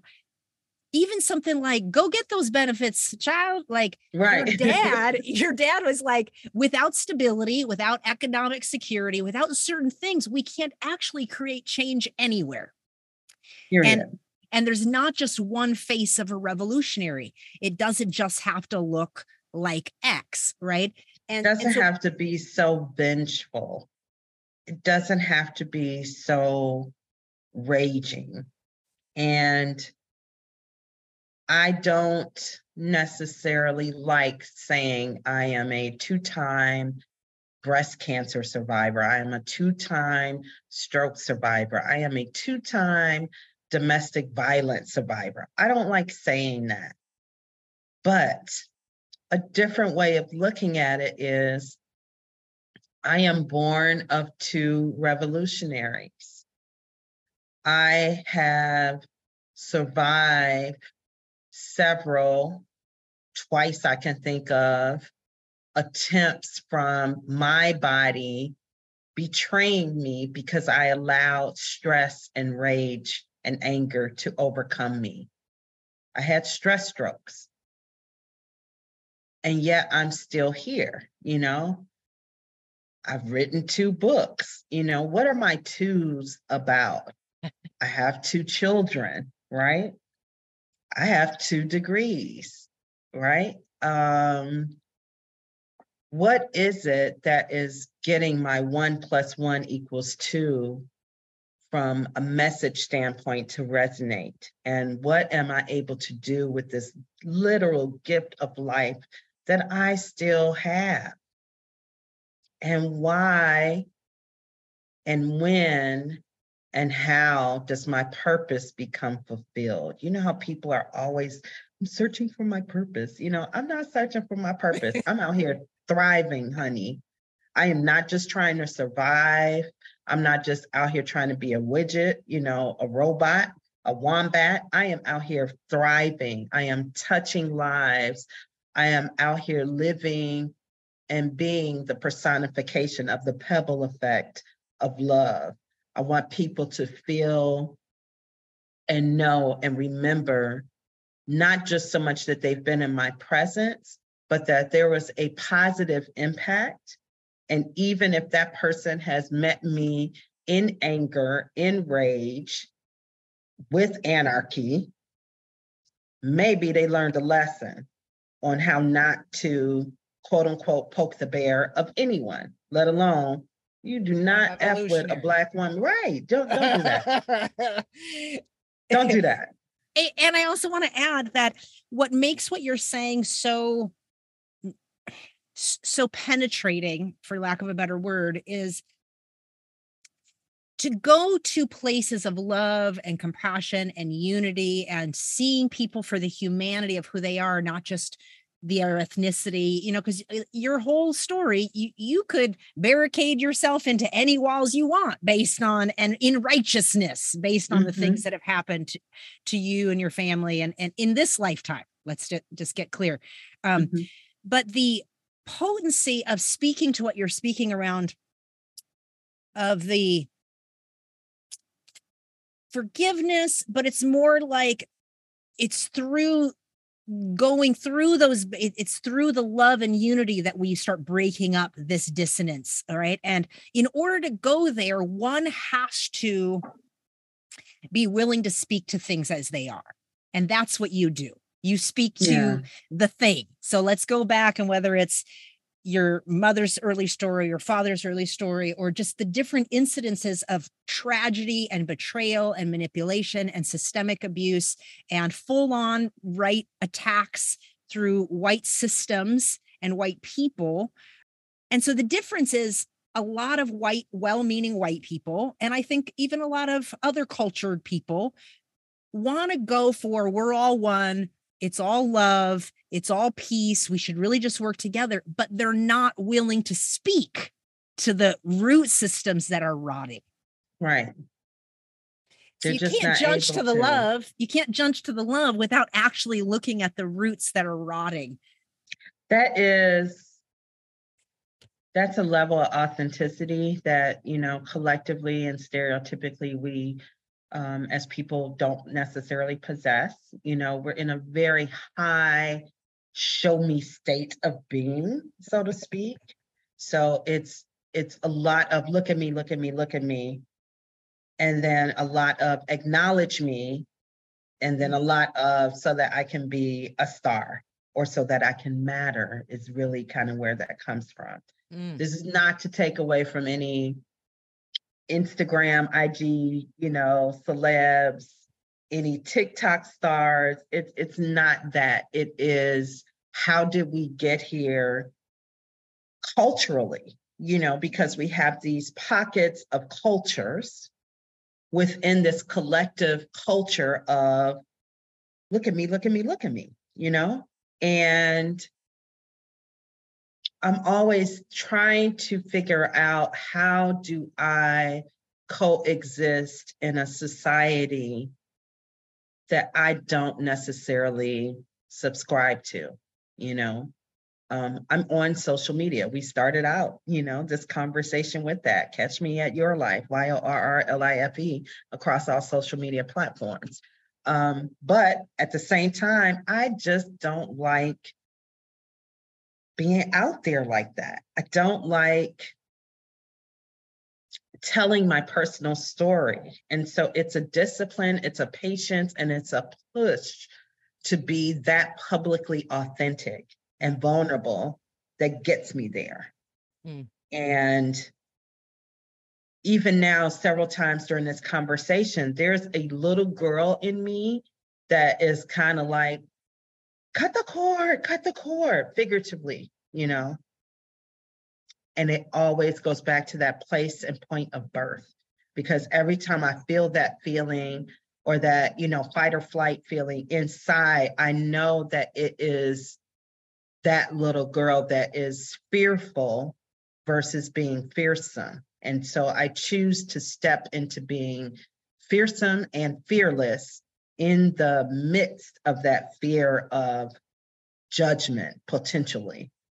And I choose to, in the moment, in the millisecond, reaffirm my heart, myself, my love, my beauty, my kindness, my compassion, and know that it may or may not touch at least one person through that vulnerability. And if I can touch one person just by telling it like it is through, this is what happened to me, this is my story, this is my family, maybe somebody else will be able to share their own personal story. And then that other person they're sharing with will share theirs, you know.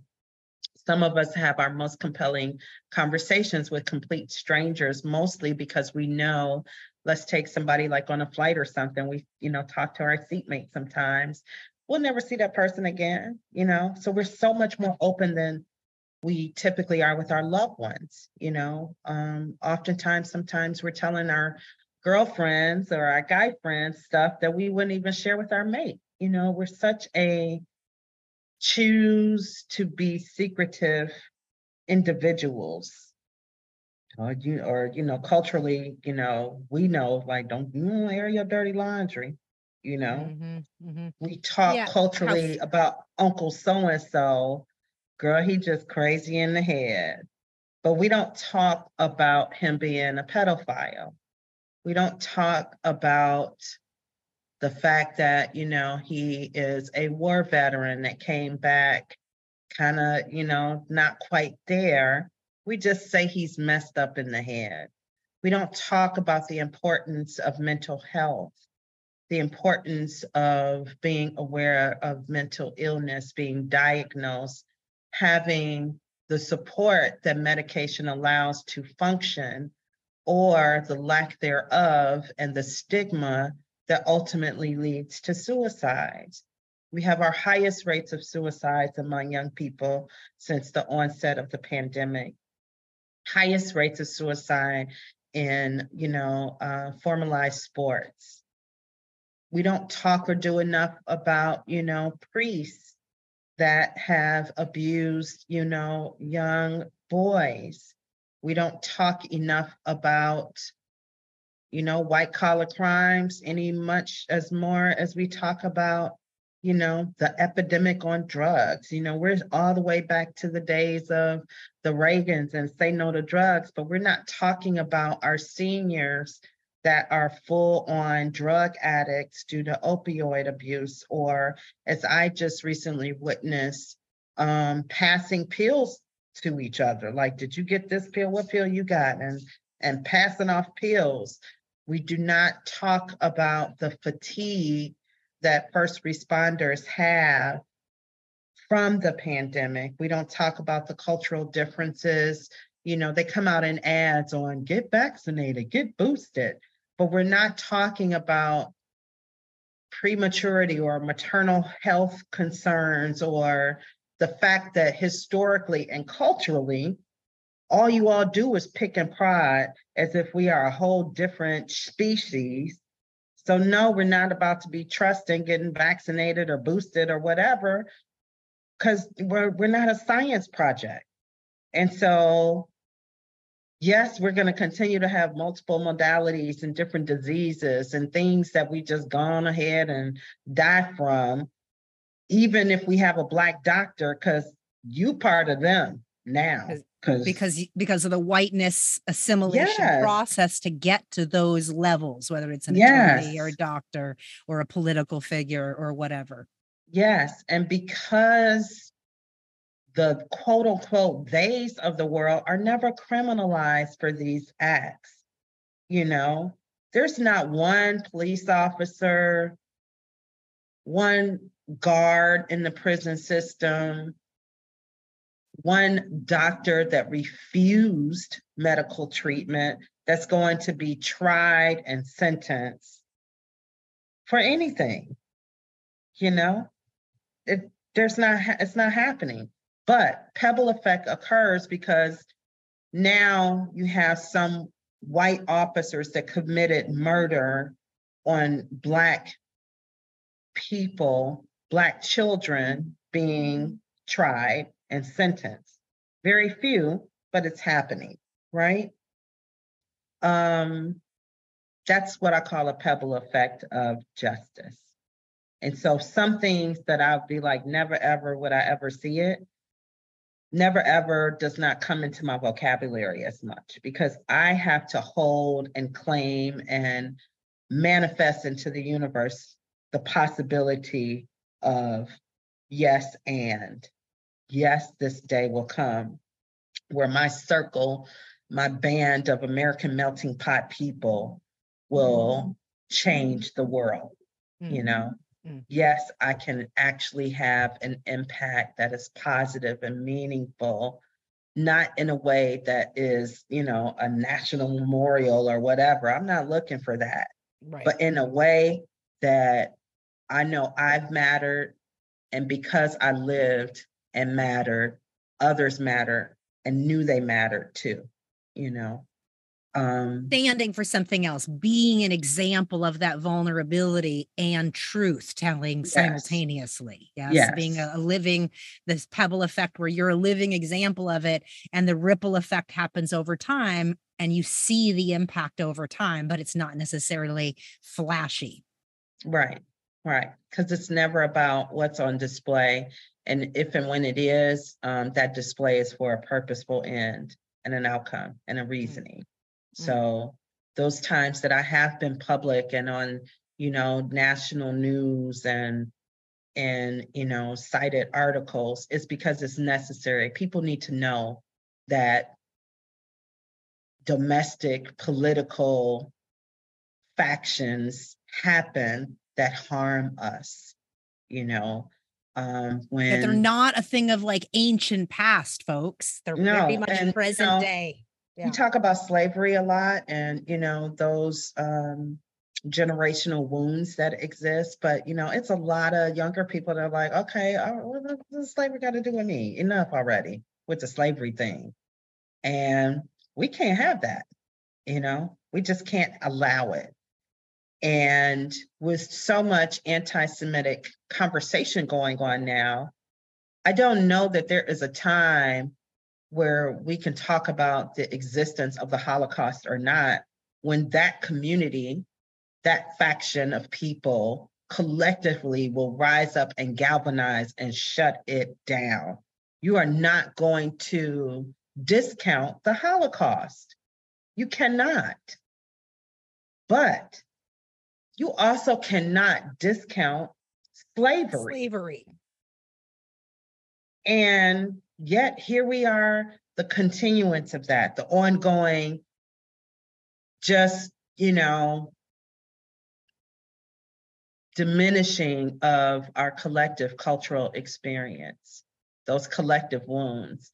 There's not been one person that has ever gone to pass by, Elmina Castle that has not felt and smelled the metal and iron of that shed blood.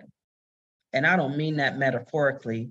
It is there in the walls, the echoes even. And anyone that has a spiritual bone in their body, again, regardless of your religion or denomination or, what region of the world you come from, you cannot stand on that soil and feel something. Or you can. And that also lets me know you're not for me. You're not even for me to be in the same space. I remember being with someone when I was traveling that, it's like, they got what they deserve. That kind of person, I want to be next to them because at least that person has let me know exactly who they are. I can appreciate that. We don't agree, of course, but you're not going to get any anger from me because you don't even deserve that kind of leveling up of, me having that kind of energy. And people just forget that, some form of hate always emanates from a place of love to begin with.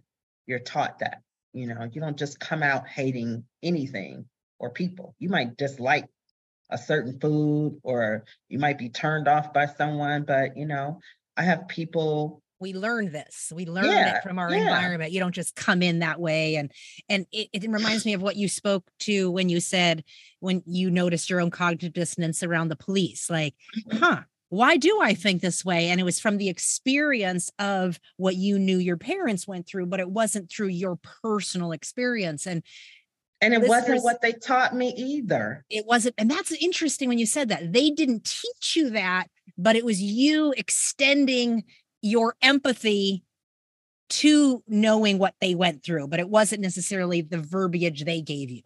Not at all. Not and at that is all. so fascinating, because I think that is a really big takeaway for white people in this conversation of how do you begin to see what you've been trained not to see for so long. Right. And it can be emotional to start to see, like, holy moly, how have I gone my whole life and not ever seen what's been in plain sight the whole time? Right. That's a part of systemic abuse, right? Is that we're trained that way. But B, it's a part of what it means to recognize that what you think you believe and what you're actually acting out are not the same. And then we can choose something else. So in that moment, you're like, this isn't, where am I in here? And so that gave you the indicator that you should take that job. You leaned into the fear or the thing that your mind was saying you could never do. And it gave you the opening into a whole new expanded version of yourself and your work in the world. Right. I have two very short, funny stories. So way back in the day, Million Man March, remember that? Right. I do so indeed. I felt very strongly that my husband at the time should go, right? We were in our church system at the time, and different religions, because it was organized, Minister Louis Farrakhan, Nation of Islam. And so because it was organized by that person, the pastor was like, that's not what we should be doing, blah, blah, blah. So my husband at the time was like, pastor said no. And I'm like, we will never, ever see this historic moment again for the first time in our lifetime. You're going. A Million Man March for us? No, you're going. I'm talking about Selma and this and that. And so the 4 days before the Million Man March, the pastor changed his tone and was like, so it was that Sunday and the Million Man March was happening that week. So he's like, we should go to the Million Man March. I was like, oh my God, are you kidding me? So I was trying to get my husband to, hey, let's get on a bus, plane, what we got to do to get there. I ain't going, right? And didn't go. And so years later, when it's the Million Woman March, my daughter was 3 months old. That was in October 97. And he was adamant. This is my firstborn at that. So, new parents, we don't know what we're doing, right? And we're late 20s. He's in his 30s at the time, but I'm late 20s. And so I remember my mom, who had not yet seen my daughter, she was living in South Carolina at the time. She was like, I'm going to the Million Woman March. I'm like, I'm going too. She was like, no, you're not. And I'm like, well, how are you going to go there before you come here and see your own grandchild? You've never seen her in person. Like, what the world? And the killer part is she was doing a training. This is like during landmark time with an organization called Phoenix 2000. She was doing one of those trainings in Wisconsin when I had her. So I thought she just was my mom was a different breed and not coming. But I found out years later, she was trying to rent a helicopter to get there, to be there for the birds, everything. But we just never talked about it. So anyway, against my husband's wishes, against my mother's wishes, I secretly buy a ticket, right? And I take my brand new newborn 3-month-old baby to Philadelphia. I don't tell anybody but my best friend, my college roommate at the time. She lived in Philly. So I was like, we can't tell anybody. Plus, I'm thinking it's the Million Woman March. And she's like, well, didn't you say your mom was going? I'm like, it's going to be a million women. I'm not going to see my mom. Not 20 minutes in there, I make my way to the front of the stage, and who do I run into but my mom and one of our cousins. And she just burst into tears because I had my baby in one of those, sacks, whatever, my baby Niall, and she was just like, oh my God. My mom was not like a sappy kind of person. And so after we hugged, because I cannot believe I've run into her out of all of these women, but I couldn't see, it was too many people. I didn't want anybody bumping my baby. So I made myself around. One of the organizing sisters recognized me as Delbert Orr Africa's daughter, right? She was like, we got a member of the move. Like, well, baby, come here. Who is this? I'm like, this is my child. This is Delbert Africa's granddaughter, everybody. So that's how it came. But on my way to the stage, I run into my mom. And another lady who was about to speak was from the Black Panther Party in Philly. And she ran and got Yvonne King, who was my mom's best friend way back in the day when I was born. And so they're meeting up and crying. It was just very surreal, real powerful. When I tell you my mother cussed me out, like, you know, they're like, come up on stage. And she was like, she's not going anywhere. My mama cussed me out. Like, I told you not to come. It's too many people. People don't cover their mouths when they coughing. Think about when the Million Woman March was, right? And where's your husband? And blah, blah, blah, blah, blah. So I leave that night instead of staying the entire, weekend, because the wrath of my mother, I don't want to experience it. I come back home, then I got to listen to my husband, and we got to take my baby to the doctor because that's too many, whatever, the baby's fine, because I'm very village oriented. Like, they're not going to do anything but wildly protect me because I have a brand new baby on me, right? And so I have this poster of that Million Woman March signed by Rita Marley, signed by Maya Angelou, signed by the organizers, signed by my mama, to this day in my home. Tingles. When my daughter looks at it, she remembers my mom wanted me to experience this too, right? And the power of that, when my mom passed away, she had the poster. And my mom gave most of her possessions to my ex-husband at the time because, just traveling back and forth, the kids will have them either way. And then whatever else it is, you'll get if something should ever happen to me. But of course, we never expected her to die so young, right? And to come across and look at that framed poster, my mom slept in her upper bedroom, which is like right off a balcony, but it's the smallest bedroom in the house. So I used to tease her, like, why are you sleeping in the slave quarters, because that's technically what it was, where the help would stay. And it wasn't until I did a Yoruba ritual and went through and did the 3 days and then woke up on the third day in the same bed that she had passed in and looked up, and you can see the mountains juxtaposed against Lake Chalupa rather. And then you can see the sunrise. It is the most beautiful sunrise I've ever seen, only akin to that of Ghana. Mm. And only then did I notice that on her patio was that poster that I never, ever knew she had. I never knew she had it. Mm.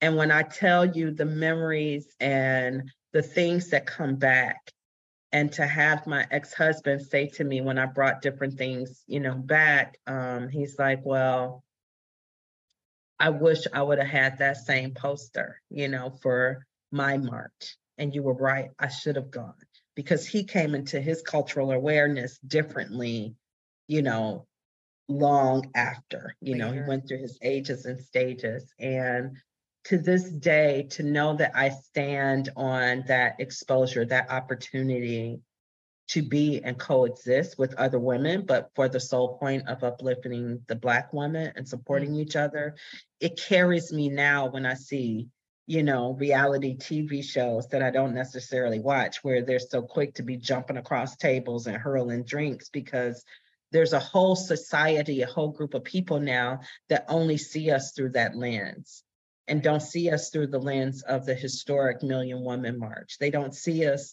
in our sister circles when we're comforting each other, at the passing of a loved one. I have a sorority sister that just had to turn off life support for her sophomore college son that was in a bad car accident.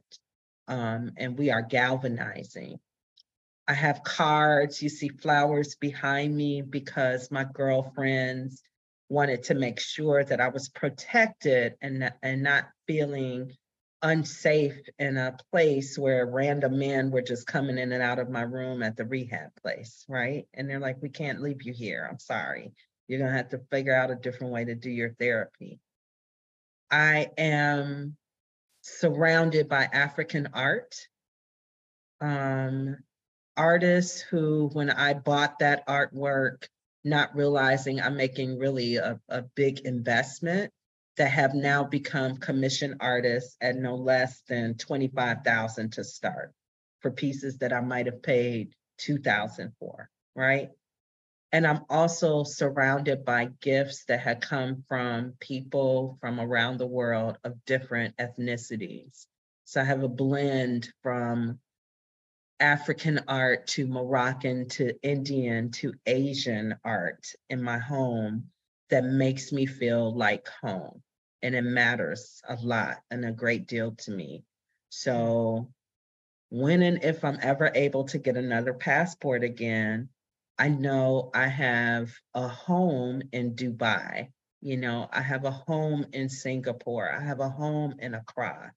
I have a home in Orange Walk, Belize. I have homes, plural, because I have love and extended love to people across the globe, or because people loved and supported my father, or because people knew my mother. And so these tracks that we make based on our lineage and our generations and our behaviors and actions, they really do make a whole difference in our lives and the lives of others. So beautiful, Yvonne. There's just so much packed in what you just shared. And one of the things is the cultural awareness. There is awareness that we can bring to our lives, to ourselves, and to each other that is beyond race. It looks into the culture and the humanity of each other. And to understand the complexity of this level of conversation when we talk about whiteness, it's to move beyond the color coding that is a part of the systems that we're talking about. And it requires a cultural awareness, a willingness to look at some of the historical roots of where did color coding come from, and then how has culture bred out of that. And then what was culture like before that? And we have to do that historical research. What I know from my friends is many, many, many families of culture. And like, as you spoke of your lineage, you have a lot of historical roots because you come up learning a lot of those stories. And yet some of us might not.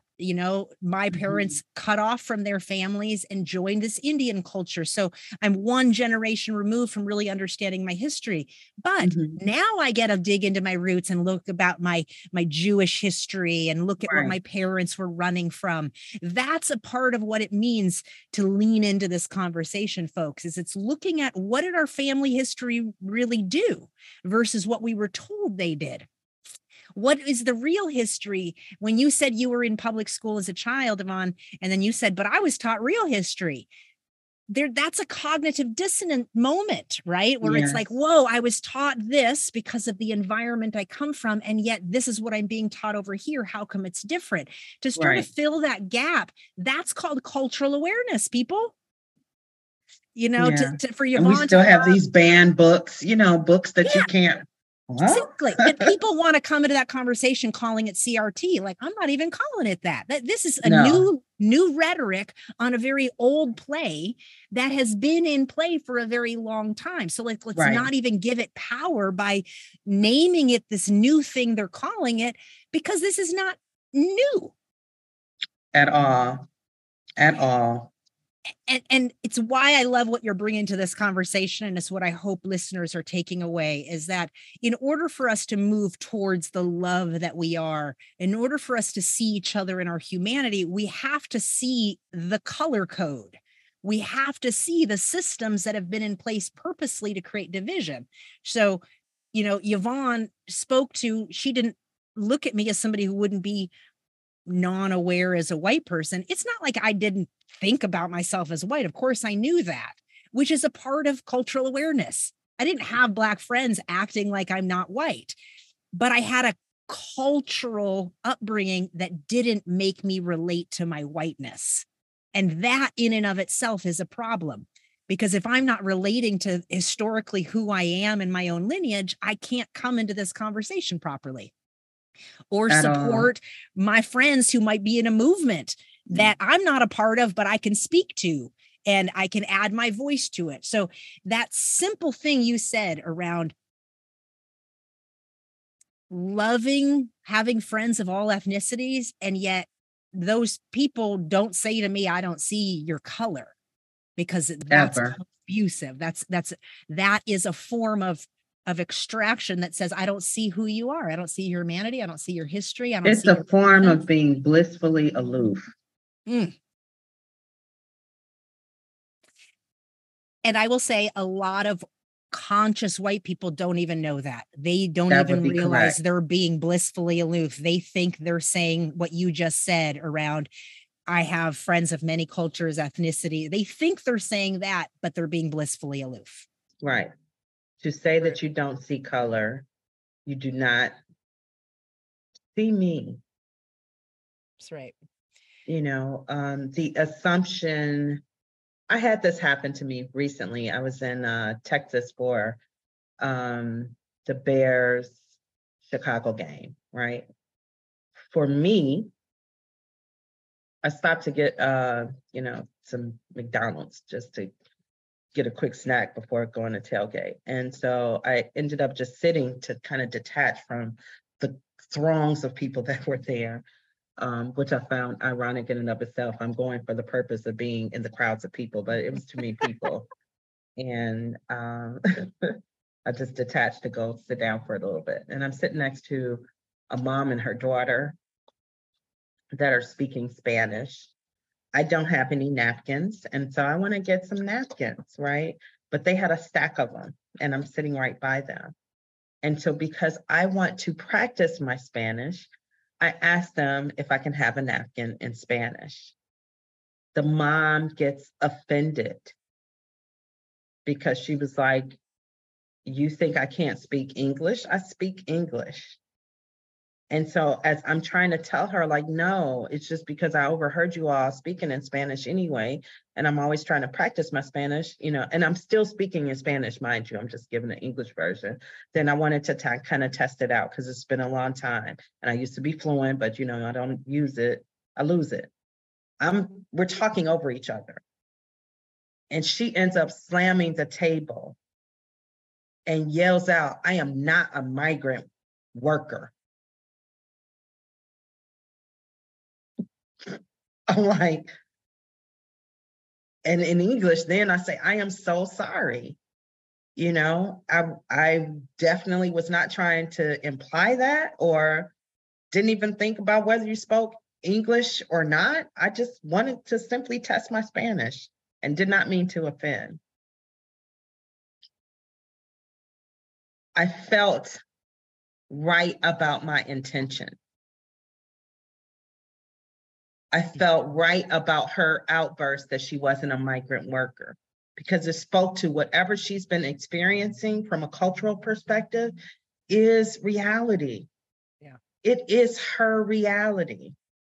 And I get to experience it from the outskirt, just from that one outburst. And it wasn't until I got home and had more reflection and realized how that may have been disrespectful to her and her daughter to just instantly start speaking in Spanish and not necessarily taking into account, or even at any given point in time until I reflected, how that might have just been disrespectful and not appropriate. But I likened it to, I get very offended when I'm in the doctor's office and they tell me that they're going to check my sugar. Do they tell you that? Have you ever heard that? They're only saying that because you're Black. Right. Because it's assumed that Black people have diabetes? No, it's assumed that not only do we have diabetes, but like we're not going to understand you're going to check my diabetes. Oh, that they say is sugar. Oh, interesting. Because you've never had that test, have you? Has your Not to my doctor or knowledge. anybody ever said, let me check your sugar No. in your whole entire life? Well, I'm not the best person to ask because I haven't gone to that many doctors in my life. It because of doesn't my matter. But in Anytime- general, I've only Right. had blood pressure. I've never, ever heard terminology of sugar except around Black people. Right. So that's one example. The other is I was just speaking on this lecture that I most recently did at a PWI.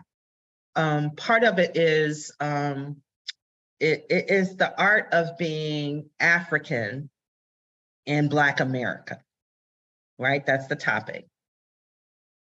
But the person that introduces me, like, you know how you introduce me to everyone today, the person that introduces me, white, is like, y'all got to see what's up with this one, this chick, she a bad B-boy, blah, blah, blah, blah, blah. That's how they're saying it. And I am livid. But I don't know that this person, and I mean, when I say I am livid, you don't be talking a Black slang around me like that. That is just, and I lead in with the inappropriateness of it. Now, mind you, this is before I have this most recent incident with this Latina woman. And so the person is so apologetic, but I'm thinking they're going to change their tone and their vernacular, but that's actually how that person talks. Because Regularly. they're raised in Kentucky and they're raised around a Black community. So their conversation, their tone, it sounds like the environment that they're raised in. And then one of their friends, because it was a student, one of their friends gets up like, no, this how we talk, this how we do. Like, ain't nobody trying to da-da-da-da. And I'm thinking like, oh my God. It's the same thing from when I was a kid and the Black kids are like, stop talking white. Wow. And I'm like, I'm not talking white, I'm speaking the King's English because that's how I'm raised at home. Like, you will speak the King's English and here you have to enunciate. You will have a proper vocabulary and vernacular. Nobody is around in the Black community, in the Black hood talking about vernacular. I guarantee you that. Right. But I'm also raised based on my own environment as well, because I grew up in the hood, right? Back to asking to urinate versus pee, right? Right. So it's kind of like, oh, I get it. And so the most minor of incidences and incidents and the most intentional from all of us, white people, Black people, any people. Anywhere you're raised, someone doesn't know your story by looking at you, right? So your class. And more than likely, it's our environment over and above our ethnicity that determines our way of being in the world. Yes, speech, patterns, behavior, thinking, even the way you see the world, the lens in which you look at. If you are a Black person that grew up, let's say you're Black and white, and you grew up around all white people, their vernacular is going to be very white stream American, even if their color looks different. Yes. Right. And then you have to go into region, accents, regional accents. You talk a little bit different, Minnesota versus Chicago, but they're both the Midwest. But, we have a different kind of twang, so to speak. And so that's where that compassion comes from for like that police officer. He grew up in rural Illinois in a very red area, so to speak, even though it's on the outskirts, and there are less than 2% Black people in that particular area that my son was in. You don't really know anything but scary Black people and scary Black criminals. Or whatever you've seen on the media. I was about to say, based on what you see on the news, because your environment, you don't interact with us enough culturally. You know what I mean? And their so, parents and whatever their parents taught them, which was based on whatever media rhetoric right. they And then got. their parents, you Yep. know, very interesting, because he was actually going down there to do some, you know, like research on these wells, because they're gonna start building wells in Ghana, you know. So this Okay. particular area, they're still off of, you know, a well-based system. So it was a comparative to the well-based system we had in Crete at the time where I was living, which is unincorporated Crete. And then it was also to look at the difference between incorporated municipalities versus unincorporated, you know, because we still have many unincorporated municipalities, which is very, very different than, you know, how we live. And so with purpose, I moved to unincorporated Crete. And so that's just outside of the Chicago area, and very, very different than 2 miles over incorporated Crete, you know. So there's no public anything, no public fire system, police, you know, none of that. You know, we're borrowed from the incorporated side, and, you know, we pay for that through our taxes. But, you know, our water still kind of runs yellow brownish, and it's big land. So having grown up with a farm in Michigan and blueberry patches and, you know, cows and all of that, I'm used to sewer, well water living. And so I had to explain that to my ex-husband and my son, because they're filled with, you know, that rage that I know all too well. And I had to remind them, I know the anger. And don't for one second think that because I'm being very calm, because sometimes the scariest person is the angry person in their calmness. But what we will not do is a tit for tat. And reminded them, which is why I share with you, you know, how I'm raised and having never had a childhood fight. This is why I don't do vengeful, physical kinds of related things, because I don't have a filter and I have no stop gap, none. So I never want to see that come to fruition. And the only time I could see it is if somebody is trying to bring harm to one of my children, but that was before they were grown. And kind of like how I'm raised by my parents, once you're grown, you're on your own. I'm here to nurture and coach, but I'm no longer in the business of raising you. That's been done. And so, yes, I would support them or, you know, try to defend them, but nothing in my whole aura right now, unless I'm attacked physically, would compel me to bring harm to another person physically. You know, and that'll just be from a means of survival, because I'm going to use what I know about the law. I'm going to use my network to work the system so that justice is done rather than harm for harm, or as they say, you know, colloquially in the Bible, eye for an eye, tooth for a tooth. I love my teeth. I have a wonderful smile. Yes. I'm not trying to, you know, you do eye have a for eye, wonderful tooth for smile. tooth, but you know, like nobody's doing that. Like, come on, enough already. Because to what end? You know, it's the gang related mentality. You shot and killed my brother in this particular organized system. So now we coming for you and your mom and your kids. Like, you know, what did that child do to your gang system? Nothing. They didn't uproot the corner that you trying to command over. And then I'm so bold to be like, you don't get my corner. You don't get my anything. You don't decide that you own this public walkway. And I'm bold and bad and big enough to be like, I'm not subscribing to that, you know? I've been able to have very intimate conversations with gang leaders and negotiate from an organizing and humane perspective, you know, competing factions and gangs to stand down. I need this month, this week to manage this. Let these kids have safe passage, you know. Well, to have the parents you had, the upbringing you did, to witness from the inside out, just what level of breaking apart these systems can do, right? To a human, to a person, to your own father, to your own mother in her own internal battles, right? These traumas that never get to go out.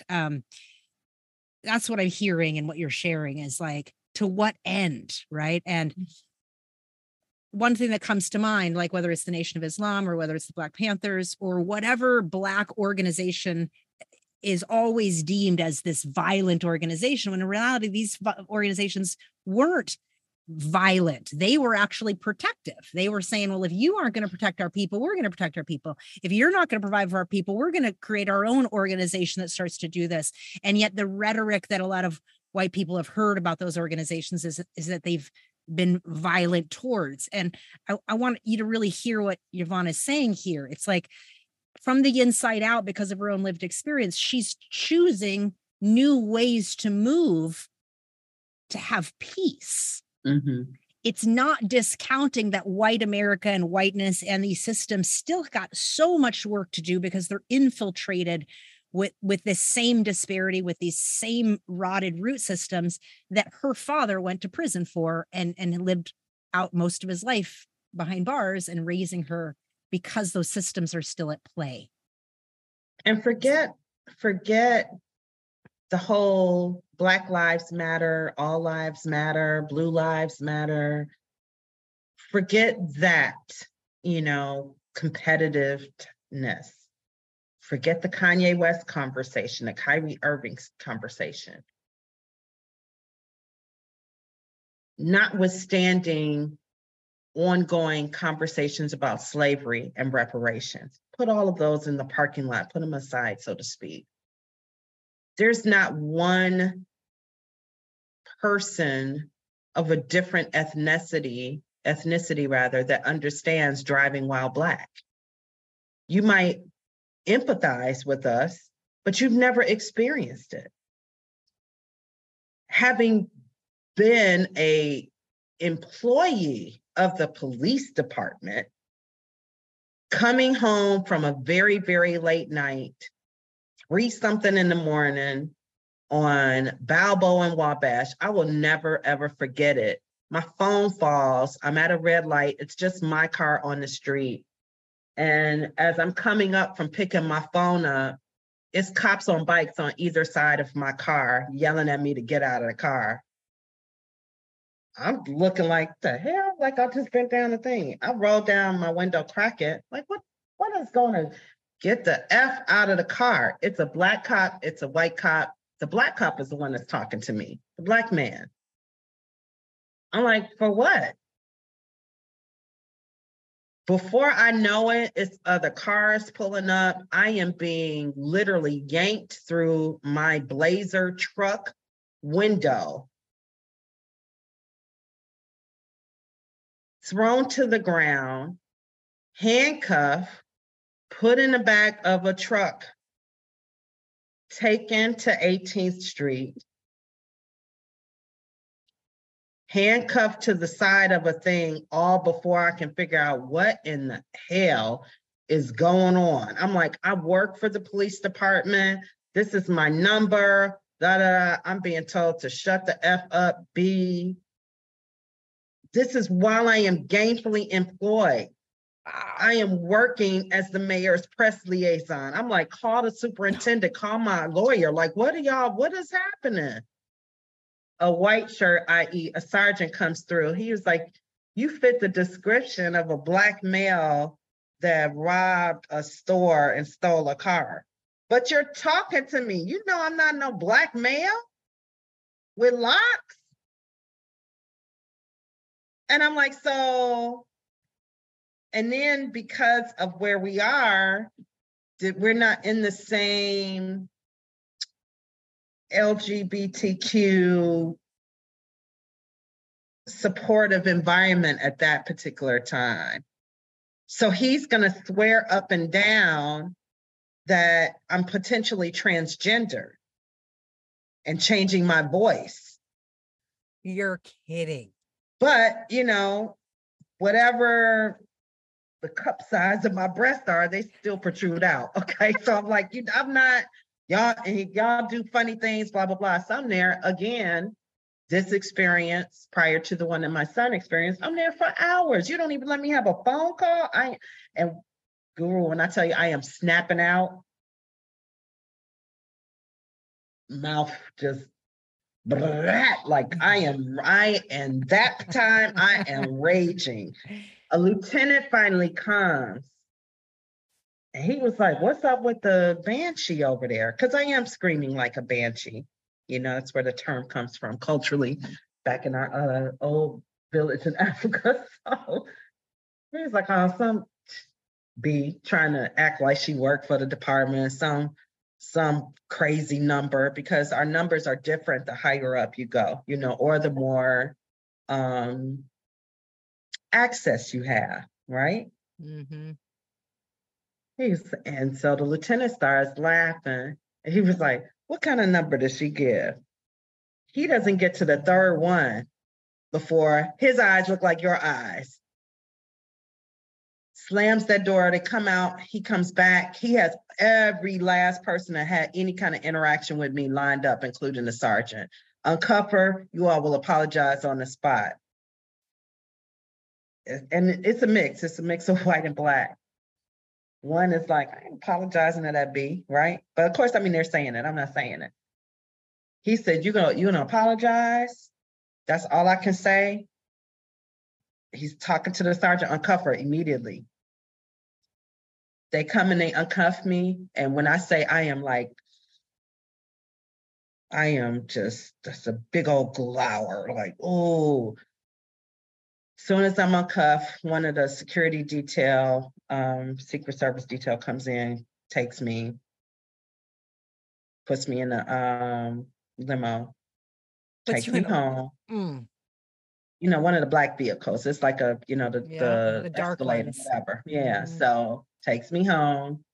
He's like, "Okay, if they can fix the car, they're gonna fix the car."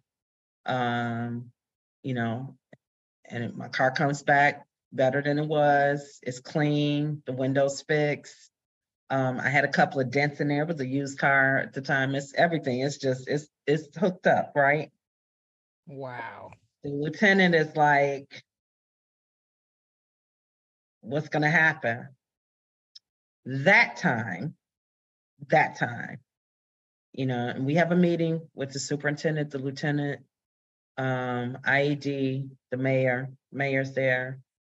One of the commissioners is there. And like, "What we doing?" And so the mayor, he's like, "What are we doing?" I said, "I want everybody fired. Every last one of them." Because had they listened and just typed the number into the system, or had they fully booked me, or how about this? Had you read me my Miranda rights, had you not pulled me out of my car by my hair, had you not had the gall to say to my face, I'm in business clothes, I might have on a pantsuit, but I'm still like, part of me is just feeling from a colloquial perspective, like, "You see my titties, like, what is wrong with you? I got babies at home. And what were you doing out by yourself at night?" This is not the 1950s. A woman can be out by herself at 3-something. Plus, I'm coming from work. I'm coming from news affairs, from headquarters. Then why are you down here at Balboa and whatever? Because I had to come get my car out the parking garage because I started my day down here. Those are officers. You do not deserve the shield, the badge. I don't want you on rank over anybody. I do not want you being so hardened by what you see, because I know what you see because I'm in the streets with you. I might not be enforcing law, but I'm covering it. I know what you're seeing. I know you just pulled this young baby with her everything folded out of a dumpster, you know.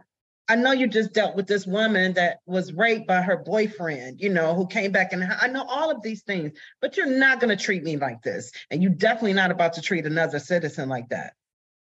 Once you come off of your little 1-week suspension with pay, that's the other thing. You can be suspended or removed from your duties and still get paid. Who wouldn't be sitting home watching the game being paid? It's that kind of thing that is just enraging. Yes. But I cannot assign it to the police force in its entirety, stereotypically. I can't assign it to the white police officer. I can't assign it to the Black male police officer because he in and of himself is experiencing discrimination within the workforce.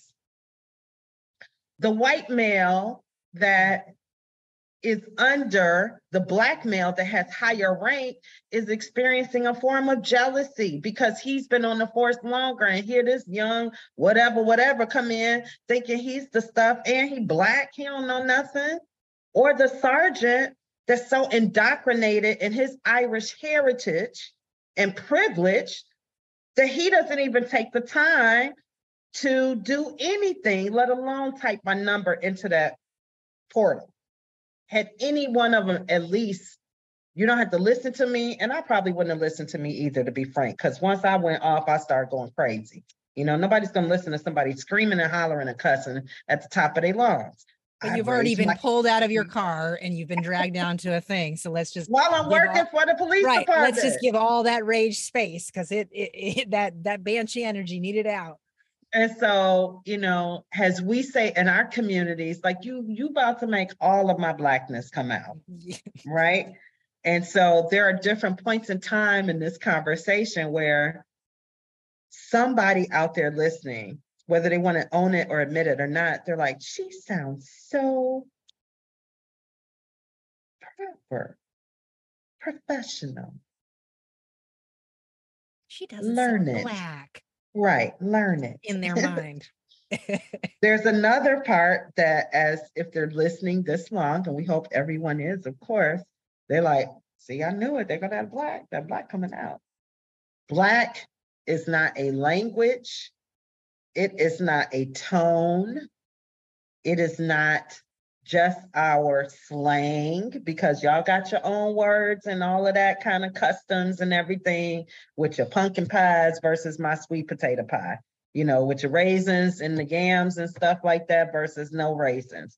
Whatever that extra stuff is that you put in a potato salad and a tuna, whatever that we do not, right? All of that. We all have our own internal customs. It is not wrong. It is not bad. It may be teased or joked, but is by no means to offend on either side. Because truth be told, this Black woman loves sweet potato pie. And I love pumpkin pie. Serve it up to me, okay? I also love bean pie, okay? I'm a sweet person. I like it. So I put raisins and cranberries in some of my foods.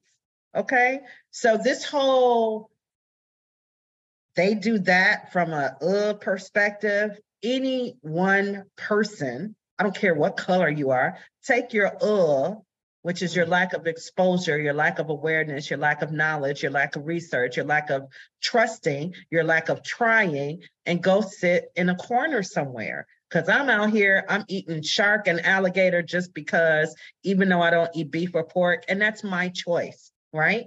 I'm mostly a pescatarian, but I want to try everything. And yes, I love calamari and some certain things when I run across, you know, our urban youth, our unexposed youth, those that have come and been raised in disinvested communities, you will learn how to set a table properly. You're going to learn how to use all 9 of these utensils, even though we know we perfectly fine with a plastic fork. You're going to know the difference between a drinking glass, a wine glass, an orange juice glass, all of that. Because I want you to be able to be in and about the world, whether you ever get to Europe or not, or Asia or not. I want you to be aware of their custom so that you don't offend and you're leading with your heart. Take your shoes off. Yes, bow. You're not bowing down. Or if you're in a certain region, yes, bow down if you need to. Whatever it is that you're doing. But don't do it or not do it just because somebody else told you not to. Period. Because I'm out here, I can do whatever I want. I can change the world. And I'm definitely out here leading with love. Period. Yes. Don't bring your I love that.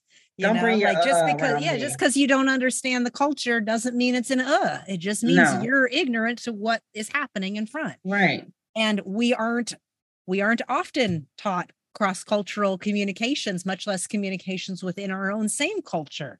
So to expand, to really not bring your but rather bring your curiosity, ask better questions, but not with a tonality of behind it. Like, why do you do that? Like, that's not curious. And stupidity is very different than ignorance, you know? So choose, right? Yes. Because once you know, and then, I think most of us can find value and find parts of compassion in knowing that we don't know everything. And that we just haven't been exposed. We haven't been exposed to so many things. So how would we know? And this is a part of the experience of being in a body and being in a life, right? Is to learn, like you saying, shark or calamari. Like, I don't know the nuance of that, but I'm guessing within your own community, some of these things aren't accepted. And so you're branching out and trying things that maybe other people wouldn't.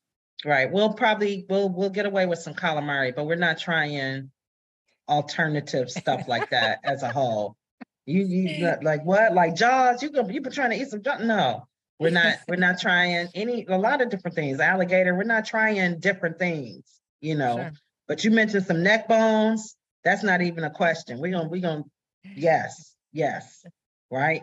Where some certain other, cultures would be like, oh my God, absolutely not, I have some friends, if it's Mediterranean, Ethiopian, African, no, I don't know what that is. So very much if you think kind of like a steak and potatoes kind of, mentality, and that's okay, to each his own. One thing that I just thought about is the beauty of seeing through other people's eyes. And so stereotypically, culturally, we have spatial challenges. And so we like to maintain this perimeter around us. And there is historic, subconscious, innate reasons for that, because we've constantly had people and things and situations in our face. Historically, stereotypically, the white privilege shows up without concern for space because you own, you move, you do, you be so freely in your own spaces that it's not a big deal to be in my quote unquote personal space. It's just regular for you. Yes. We assign offense to that spatial concern. And I think that we should kind of pull back a little bit and also have some awareness of your lack of awareness around our spatial concerns. However, most human beings know that you do not touch another human being without permission. So the spatial privilege juxtaposed against the spatial issue or challenge or concern, those lines are crossed when you innately just reach out and touch our hair. Like, what's wrong with you? Don't be touching my hair unless you ask me. Because I wonder often, are you able for me to just be reaching out and touching your hair or pulling on your hair? Like, you wouldn't feel like, what are you doing? Maybe if it's your mom, I don't know, but even still, I can easily see like a teenager or even me being like, oh, don't be touching my hair, mama, whatever. I don't know. So that's a big deal for us, particularly Black women. I'm just so disgusted that it happens so often. Like when I got tuned into the awareness that white people are reaching out and touching Black women's hair regularly as a normal common thing and doesn't even understand why it would be a abusive or offensive. I'm dumbfounded. Just like you said, I think it's just a normal body thing. Like, why would you reach out and touch somebody else's body? Hair, skin, babies, like anything. Yes. Yes. So, that's what I'm like, oh no, white woman, if I'm just on the street and I'm just reaching for your baby, you're going to be like, stranger danger. You'll hit me, you'll push me, you'll be like, what are you doing? Or again, going back to that moniker that I don't like, you're calling the police on me. Or right? crying, saying this person's Right. attacking me, Right. themselves. Right. But you could just, I used to have it often. My daughter looked very Samoan when she was, a younger a baby. Even in the hospital, I had her at Weiss, and it was a tumultuous birth. So we were there for a while, right? I think we got out about like 2.5 weeks later. Most people that go home after like, 2-3 days. And so I've been stamped. We have on our matching bracelets, her feet have been stamped. She's matched to me. But the day I'm going home, when I tell you it was all kind of security descending upon me, they did not believe that girl was my baby, because she just looks like a little yellow, white Samoan baby, right? Her eyes are almond shaped, to this day. So she really did have a little Asianness about herself. But remember, I told you where one side of my family comes from, Belize and Panama, and we're very Caribbean. My own paternal grandmother, she has a lot of Indian, Native American-esque, and by Indian, I mean like literally like India, right? Oh. Not, right? So she has Native. That, and right. And then she also has Native American in her lineage, and a very full Spaniard, Caribbean, derivative. Her side, her DNA, there's no African basis in my grandmother, my paternal grandmother, in her DNA.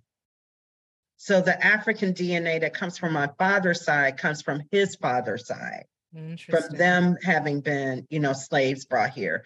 But, his mom, her side is all European, Asian, Spanish, and Caribbean. How fascinating. That's it. Pretty interesting. I want to say wherever Tiffany Haddish is from, I can't remember Eritrea, I can't remember, something like that, somewhere over there. Sierra Leone, those kinds of things. French come up on my father's side. Anyway, the point being, we cannot touch each other without permission. Right. We cannot continue to be angry that we've been talking about how we are whored out as Black women in different situations automatically because we're seen as, sexually free, mostly from a whoremongering standpoint. That's where that comes from, A Black woman in her voluptuousness can definitely be touched and taken, because what else is it there for? A white woman, not so much. But when it does happen and it comes out in the Me Too movement, there were several women of color that started talking about it before we had the Me Too movement that were dismissed. And even during the Me Too movement, equally dismissed because they were Black. Or because they may have slept with a different associate seen to be promiscuous. Or asking for it by way of however they were dressed, and not necessarily the same being said of anyone that is not minority. Right. You all are tested and tried and taken, and we are, is that what really happened? Question. Ooh, there's so many places we could go with this. That one, what you just said right now, just reminds me of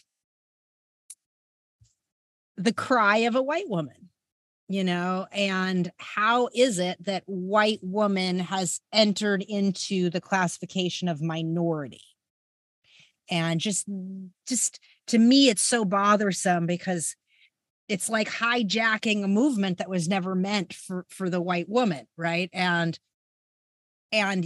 yet you give a really great example of this spatial lack of awareness, but it's almost, there's a level of entitlement added to it. That I might give that to all level of humanity, but not to a Black woman, and going back to the cognitive dissonance, one might not see that as a part of their own self-image, and yet that's the behavior that they're enacting.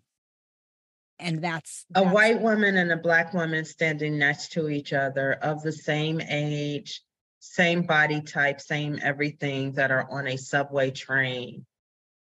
And a gentleman, regardless of his color, that goes to offer assistance as we're being jostled and about to fall. Is that person most likely to come in and grab both of them, to shore both of them? Is that person going to have to choose? Does that person have to think about it? Or is some part of that person innately going to rescue the white woman? Is the question that is being asked rhetorically. Because having lived in New York before, I've seen all three of those play out by both a white male and a Black person, a Black male. I've seen a Black male reach out to help the white woman steady herself. I've seen the Black male reach out to just the Black woman to help steady herself. They're standing next to each other. Do you get the imagery? Yep. I've seen only a Black male grab both of them and the white woman shun. I've never seen a white male grab both of them. Very interesting. It is. Do we glare equally? Does a white woman glare equally as hard as a Black woman at a mixed race couple? Does it matter whether or not the woman is white or Black versus the man, white or Black? Do white men see a Black man with a white woman differently than they do a Black woman with a white man? Is there a difference? Does it even matter? Is the story of the Lovings, the couple that first broke the mixed race marriage barrier, so to speak, why is it still compelling to this day? Because we all still question, is it too much for you to take our Black men and put them in jail? Is it too much for you to kill off our Black men? And yet, now we also have to deal with the fact that you steal, quote unquote, our Black men? Is it considered stealing if you just can't help who you fall in love with? Am I willing to date outside of my own race? Yes. For me, now that you all know me a little bit, would it seem like I would be willing to date outside of my race? Maybe, maybe not. Don't know, don't care. All I know is I am looking for love to occur once again in my life. Don't necessarily occur how it comes, because I just, at the end of the day, want a nice, kind, compassionate, funny, and loving person. Would I prefer that that person be a Black male? Probably. But it doesn't mean that that's my only preference, or that's all that I'm open to, or that's the only circle I'm ever going to be in, because we've already also learned I travel in many different circles. So I meet men, from all different kinds of walks of life. Does that person have to work versus not work? Preferably. But as we also know, many people that were gainfully employed sometimes become unemployed. What do you need in your partner? And why do we care what somebody else is doing that we're not sleeping with, that's not helping us with our bills, looks like or acts like? Not your business. Why does it matter? So to the Black women listening, stop tripping on what athlete is dating who and whether or not they all go with white women or not. Why? Doesn't matter. Is it your man? Because other than that, if it's your man, then maybe you can need to question whoever they're with, if it's not the main thing. Same with white women, I don't feel like you're stealing anything, but also don't be looking at the successful white man that has, a Black woman on his side. He fell in love with her. We don't look at it like that, with Robert De Niro. We don't look at it like that, with other people. Why is a mixed race anything so important for us? We're so indoctrinated in Black or white, and it kind of almost discounts every other ethnicity on the planet, other cultures. Yeah, and going back to the systems of that, like that's so purposeful, right? Just like the cry of the white woman, it's like so many deaths, so many families have been broken up, so many murders have happened for this tears of the white woman. And does it mean as a white woman that I need to collapse in that reality? No, but it does mean I need to build up my willingness and ability to know the history, to know how this has been weaponized. And I've been a part of historical weaponization. Till is out now. I wonder how many, I'd venture to say so many white families don't even know the story of Emmett Till, right, and yet that's just one of how many of the cries. And it's not about blaming white women, but it is about understanding, like you talk about the spatial awareness. It's like, I've been using terminology of like, give Black people space, like meaning the anger that a Black person might have when seeing me has nothing to do with me, but it has everything to do with historical whiteness. And so the compassionate thing for me to know about this person's humanity is this person doesn't know me. They don't know my name. They don't know my story. They just see what they see. And now they're going to have whatever sense of reaction and internal narrative about me.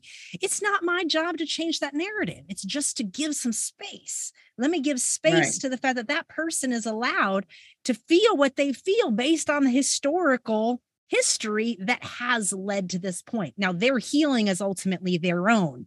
So we probably aren't going to end up in dialogue, but another friend like you and I can actually break apart the nuances of the things and reach each other's humanity and be able to spend time with each other. And therefore I get the trans going beyond to anyone who loves, right? I'm looking for a person who wants to ultimately love, and yet culture is real. So do you want someone who knows your culture, who's more, of course, and you're not limiting it to the preference.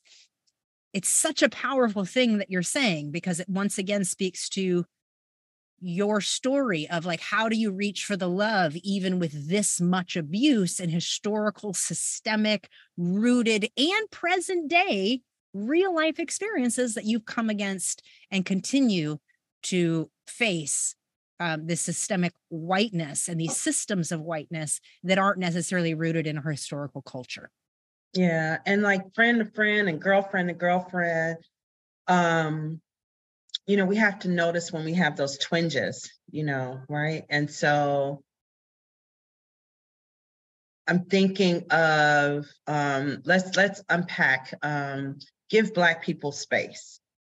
So we're so, pun intended, trigger happy culturally. It's said with compassion, it's said with empathy, and it's said with cause that we do need space. It's heard from my ears as, you don't have to give me permission to have space, and you don't get to give me permission to have space. So no, you do not have to utilize the terminology, give Black people space, no, give people space, period, to have human space, their own agency to be. One of my favorite terms that I use is the art of being, and I do BE in caps, because it's really about us being as human beings in our being, and I know that's very simple, but also very complex. And so no one gets to give Black people anything, not even Black people, but Black people will have an understanding differently from any other, right? And so you don't have to it's all about us understanding that we all have agency to just coexist and be and share and talk.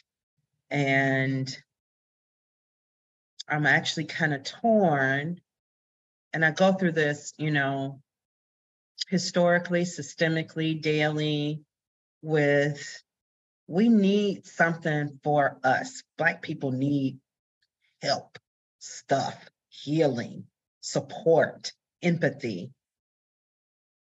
And something as fictional as Wakanda is why it resonates so heavily with us, because, we haven't had it historically across industries. And then when we do get it in a movie format, there's always some kind of, stick to it, or comedy or slapstick, which is, it reminds us of Minstrel and the Chicken Circuit. And, we've been through so much. The telling of the Dorothy Dandridge story of her going and getting in a pool and the whole pool having to be evacuated and then cleaned out for days and not used for an entire week because she put her feet in the water. She didn't even get wholly into the water. The Pearl Bailey aspect, it's everything. It is coming up of age, and all I knew of was Martin Luther King for the most part, a little bit on Malcolm X in school, but Malcolm X was the bad one and Martin Luther King was the good one. Really? Why? And John F. Kennedy was, the king of America, if there was royalty, and of course, Jackie O, but I got to learn about Medgar Evers at home. I have to learn about Nat Turner at home. I have to learn about, the truth behind Napoleon at home. I learned about the Tuskegee experiment from a scientific necessity and research methodology versus the essence of what it is. I learned about, the circus acts that we were historically, the pygmies, and how they were seen as, circus acts because of their short stature. The cancer cells being extracted without permission from Henrietta Lacks. The fact that her family never knew about it, even though it has helped all of us having to deal with cancer. So there's scientific importance in it, but the ways and means in which it was extracted, no, unacceptable. When is whomever going to give us our stuff back that you stole that we're looking at in museums that we visit anyway? You stole it. Right. Colonial regimes stolen, and now these are in museums as if they're artifacts, not looking at the And then when we get it back, you want us to buy it back? Astounding. We have to pay millions of dollars to get our stuff back? That you stole. You stole it. You stole it. No one, and this is nothing against some of the larger coffee houses, but those that come from third world countries that are farmed by those farmers, tilling that soil, mining those coffee beans, and they're not even getting 13 cents on the dollar for what is made millions.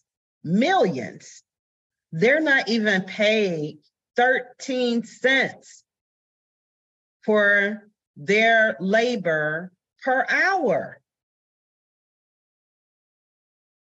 There's no one American person that will accept a wage of less than a quarter per hour. And yet it's okay. When we go to these resorts and, God help me, I love a resort. I love it. but I'm always attuned to going into community, because the fact that it might be, seven whatever to $1 American, or as I'm told now, some of the countries that I love, they're at 13 to 1. That just can't be. And it's not until you see a regime, people on the ground, guns in hand, and you're specifically told, do not step foot off that resort. The fact that that resort, you feel like, oh, it's making this community X number of dollars or whatever, however, no, it's going to a regime. It's going to one particular king or kingdom, and you're contributing to it. So you can be in a beautiful pool right by the ocean, without nary a thought on what it takes to live and coexist. So true. It's not until you see that there are whole, quote unquote, latrines built into the sides of the road, even in India, even in different parts of Africa, and that is how people use the bathroom. And those same feeders, if you will, filter into their water-based system. And so we'll get mad at a Rotary International for galvanizing their different clubs to bring water into the continent, and them being largely, white entities and different things like that. And I will say yes, and here, and you need these types of organizations. And I will even join that organization. I'm a proud member of the Cosmopolitan, Club of Rotary International, because at least I know we're helping bring a water into a community that needs it, filter water, to, get rid of dysentery and other like diseases and Ebola. It's a no-brainer. And so, yes, I'm still very much a Black Power every hour type of chick. Yes, I'm a sister like no other to my core, Yes, I will be like on the move and Black Power, right? Yes. But I will also readily embrace, hug, stand by, work by, support anyone of any ethnicity that will help not just my people, but those that have been historically disinvested, which more than likely always ultimately ends up being minorities. Yes. Unfortunately, it's just the way of the world, not just America, the world. Yes. So, yes. Some think it's a joke to be like colonizer or whatever, but that's just what happened. You go, you assume, you take over by way of war. We support, and never ever taken anything away from those that have served in the military or the armed forces, but it's always a part of an overall system and a way to rise to power politically. Anytime we are failing across the global ecosystem, America will find itself in some type of war. Well said. Well said. I want to just thank you for the language call in. You adjusted the language in the point I was making, and it was like, you don't give Black people anything. And I think this is such an important correction, because the point I was trying to make, the impact, and I know you were feeling the impact, which is why you made the correction, is where I was going is it's respect Black space, right? It's respect. It's not me giving Black people anything, right? Mm-hmm. They have people, we all have agency, and a part of systemic abuse, no matter what form it's come in, is our agency is removed systematically. Mm-hmm. And so a part of our own white deconstruction is to recognize how our own unconscious biases don't include agency of Black people. Mm-hmm. And that might not be the same as the ways you've been taught to relate to other cultures, because other cultures have been given more agency than Black people in all these ranges. And going back to appropriation, and yet Black people's culture has been extracted on so many layers and forms over so many many decades of years. I really appreciate that correction. Mm-hmm. It was just a very beautiful correction to the point. And a powerful point, the spatial point. Thank you. And I ask listeners to really ask, would you violate the space of other people's bodies the same way that Black people's bodies are violated, whether it's their hair or their environment? And this has so much to do with the historical programming of Black and white, not the nuance of culture, but specifically the programming that's been layered and layered and layered specifically on Black people. And in the white psyche towards Black people, to make that point. We're wrapping up here, but I know you might have a few more points you want to make. And I also just want to leave you with a question too. Is there any more points that you want to make sure we throw in here? So I have two favorite quotes. The first is, education and works are levels to uplift people. This is W.E.B. Du Bois, as some people say. So I'm gonna say it again. Education and work are the levers to uplift people. He does not say Black people. Doesn't necessarily mean just Black people. But these are levers across our worlds that are used as tools to uplift people. So they just had laws that were passed for Arab women that can now no longer go to school, girls, right? It doesn't necessarily impact our world, but the fact of knowing that in some African cultures and some Arab communities, you go to school, you could be murdered. Very, very sad, very sad. My other favorite quote, which is also a quote that I used historically for my consulting firm. We turn 30 next year. We're really excited.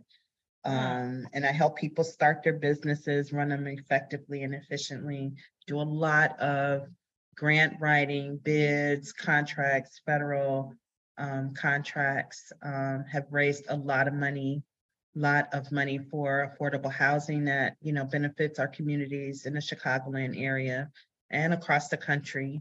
So I'm very proud of that. And so we formed it under the basis of Winston Churchill, Sir Winston, that we make a living by what we get, but we make a life by what we give. That is literally how I lead, how I live. A quote that I can assign my value system to. We make a living by what we get, but we make a life by what we give. And that's all I'm looking to do. And that's all I want people to do. Now, those two quotes notwithstanding, yes, quotes by others, historical Black figures, yes, know them, love them, whatever. These two, by these two males of different ethnicities, of different values even, if you will, I like them. I can get behind that. I love to work. I love to, having been educated and to stay educated. I'm in school now, getting an executive MBA. I'll probably be in school till, I become part of the earth again. And that is the importance of the way we can grow, evolve, and be together as the gift of being beings upon this earth, because so many of our loved ones and associates and acquaintances are no longer with us, Yes. And so how are you being? And what are you being? Are you part of the ugliness that we see and talk and gossip about? Or are you part of the goodness of this earth? Are you replenishing or are you taking away? Are you conscious or are you just unconsciously or consciously or subconsciously being a pariah to humanity. Mm-hmm. You know? Yeah, what I was struck with was like when you said the being, what are you emanating? Like, what's the scent that emanates off you, right? And it's like Right. it's a frequency, it's a vibration. Yes. It's a feel, and so I know that in my past, I probably have turned off some people, but I also know that their first impression of me was based on their own assumptions of me, having never opened their mouth to discover me or inquire.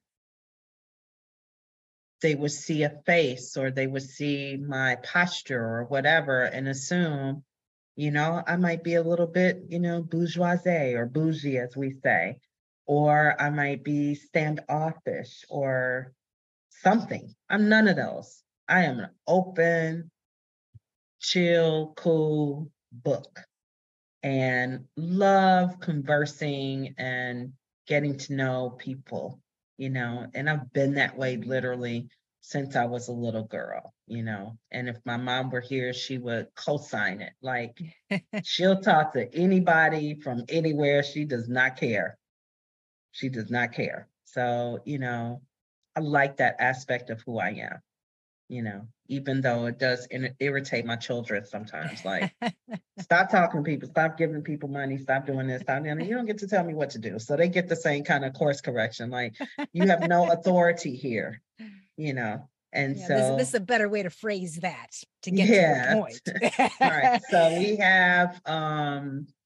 we all have the authority and the opportunity and the beauty to be more loving, particularly starting with ourselves. It's our selfishness or our jealousy or our lack that we take that and assign and put on others because they may have, it is the envy, the jealousy, the why does this person get to win the lottery or not? Like, whatever it is, why does this person get a promotion and I don't? Why does this person have a job? Why do they have this nice car? It's all material. We're not taking any of it with us, Learn how to coexist with the self and the being that you are in every moment.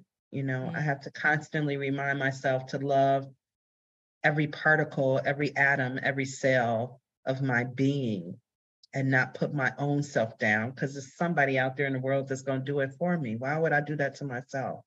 Right. And it's really hard. My experience is I didn't even know half the inner records that were playing inside of me. And so going back to that cognitive dissonance, we might think one thing of ourselves. We don't realize what that inner record is. Same thing. Mm-hmm. We might think one thing about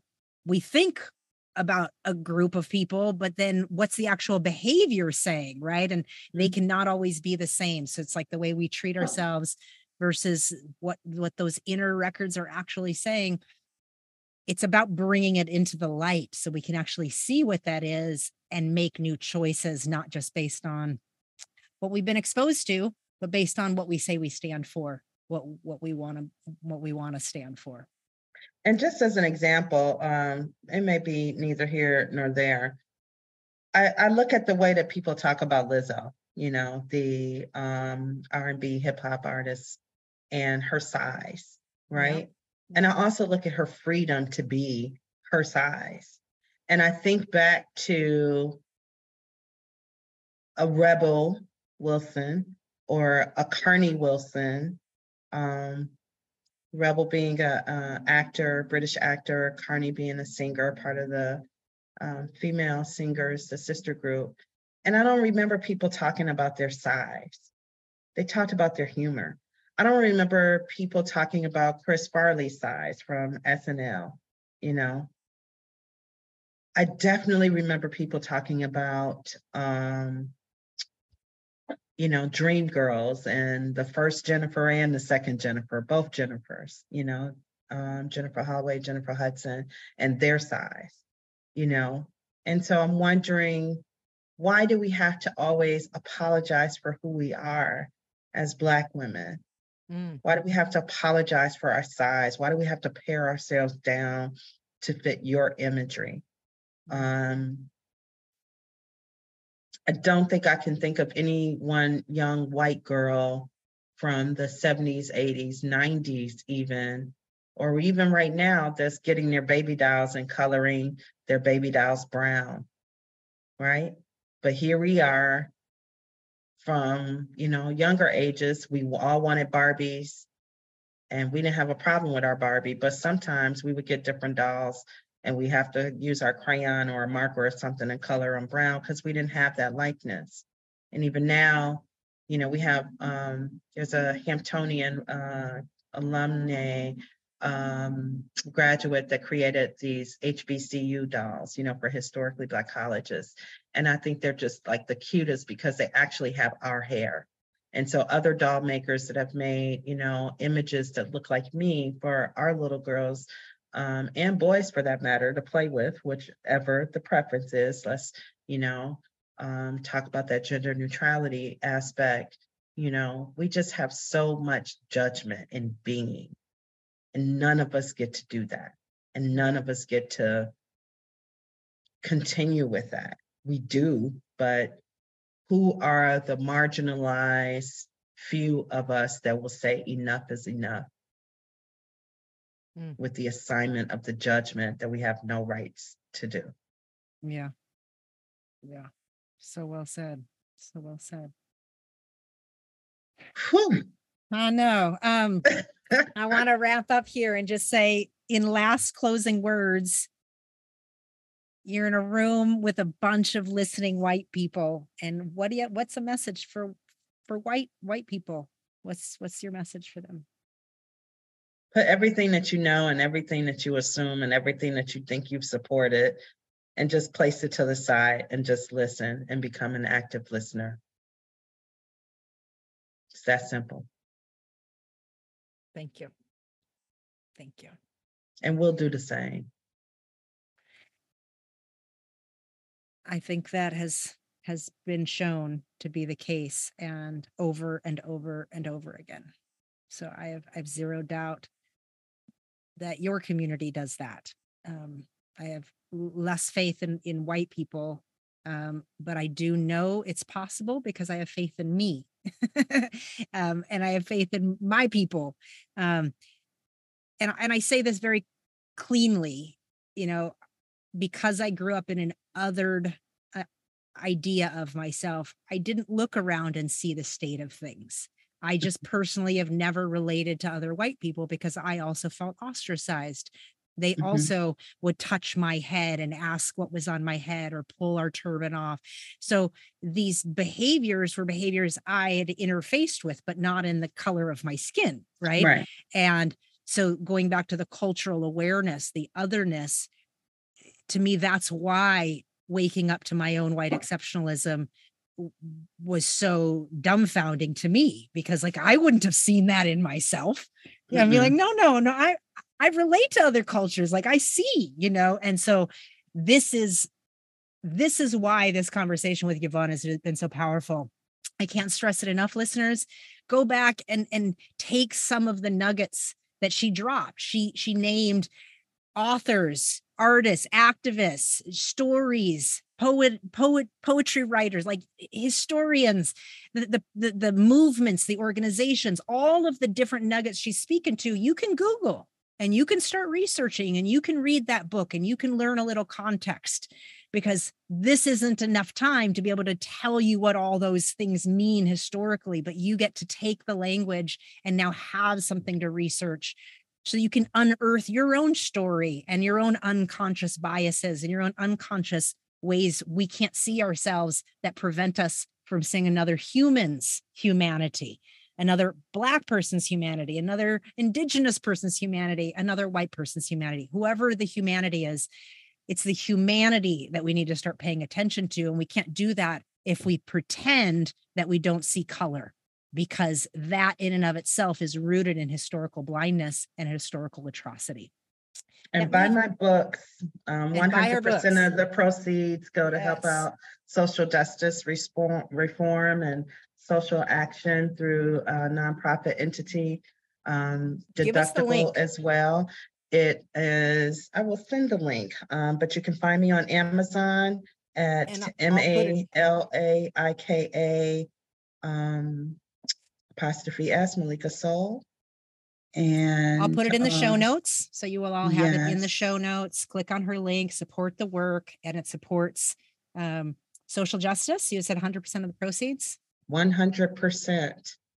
There is no money going into a pocket. It all goes straight to the nonprofit towards that specific program. And so we, as just a little side note, we were able to help 138 people that were sitting in prison awaiting trial to be able to get out. All of those persons, with the exception of about 9 or so that unfortunately passed away during COVID, are gainfully employed. Still, they are reconnected to community still. So those things I'm very happy and proud of, that we were a part of that movement. And then we also do court advocacy. And then we also help with different varying court costs and hosting peace circles and bringing victims together. Brilliant. And we do that solely through this. Be sure to give me the links to your organization so we can put that in the show notes, as well as the links to be able to purchase the books, which is excellent. And just any other links of organizations that you would like our listeners to follow. We want to make sure that they are able to stay in touch with you. Awesome. Yes. So as we get ready to wrap up, do you want to let us know why you chose the song you chose? Well, first of all, the artist, James Brown, is like my all-time favorite artist. And I have to give a shout out to Aretha Franklin as well. She's my favorite female all-time artist. And so my song of choice is Get Up Off of That Thing. And I just love it because it talks about, like, you know, get up off of that thing and dance till you feel better is my, you know, primary reason and basis for choosing the song. I'm a former professional dancer. I danced for half of my life, and dancing always will make any of my rough days the absolute best. So I encourage everybody to get up off of that thing and dance till you feel better. So that's where it comes from. I love it. And listeners, we don't listen to the whole song because of copyright laws, but what we do is we play a little bit of a snippet, and then we have an Uncomfortable Conversation podcast that you can plug into and listen to each episode's song. So feel free to do that. Let's go ahead and listen in to James Brown. Ow! Oh! Woo! I'm back! I'm back! I'm back! I'm back! I'm back! Get up off of that thing and dance to you feel better. Get up off of that thing and dance to you. Sing it now. Get up off of that thing and dance to you feel better. Get up off of that thing. Try to release that pressure. Get up off of that thing and shake till you feel better. Get up off of that thing and shake till you. Say it now. Get up off of that thing and shake till you feel better. Get up off of that thing and try to release that pressure. Get up off. Okay, listen to the whole song on the playlist. James Brown, you gotta love that. I just also love, he's like, you got to relieve that pressure. You know, it's like you really listen to this music, and I just have more and more awe and respect for Black people and communities. The more I learn, the more history I really learn of the atrocities that have taken place, because then you can really appreciate the music and the words and really what was faced over and over again, and then where this resilience came from within. And the appreciation. Thank you for that. Brilliant. You're welcome for that. This has been another episode, and I want to say, please remember, folks, that dismantling whiteness is an everyday, all-day, lifelong endeavor. It does not end. It's a commitment to think, do, and live better than what we've ever been expected to or allowed to before. Dismantling white body supremacy begins inside of you, inside of me, and inside of the collective we, in our personal commitment, in our own bodies of culture, to grow the white experience beyond assumed supremacy. I invite you to listen, to learn, and to grow beyond the limitations that whiteness has and continues to impose on all of us. If you need support beyond this listening space, you can connect with me at gurunishan.com. I'm a writer, speaker, and trauma healing activist, offering free and paid resources, online courses, and consulting in personal and professional reinvention. And if you'd like to be a guest on the podcast, please send me an email at gn@gurunishan.com. Please also like, review, rate, subscribe, and share this podcast with someone that you love. Your listening support is greatly appreciated. The information presented in this podcast are for general educational purposes only. The views and opinions expressed are solely the views of the individuals involved. By listening, you agree not to use this podcast as medical advice to treat any medical condition in either yourself or others, including but not limited to patients that you are treating. Nothing in this podcast is intended to replace the services of a trained therapist, doctor, or health professional, or otherwise to substitute for professional mental health, medical advice, diagnosis, or treatment. Guru Nishan LLC and affiliate organizations shall under no circumstances be liable to any listener of the podcast or viewer for any action or inaction on your part as a result of the content you consume on this podcast, or for any adverse reaction, including any emotional distress you experience as a result of consuming this podcast.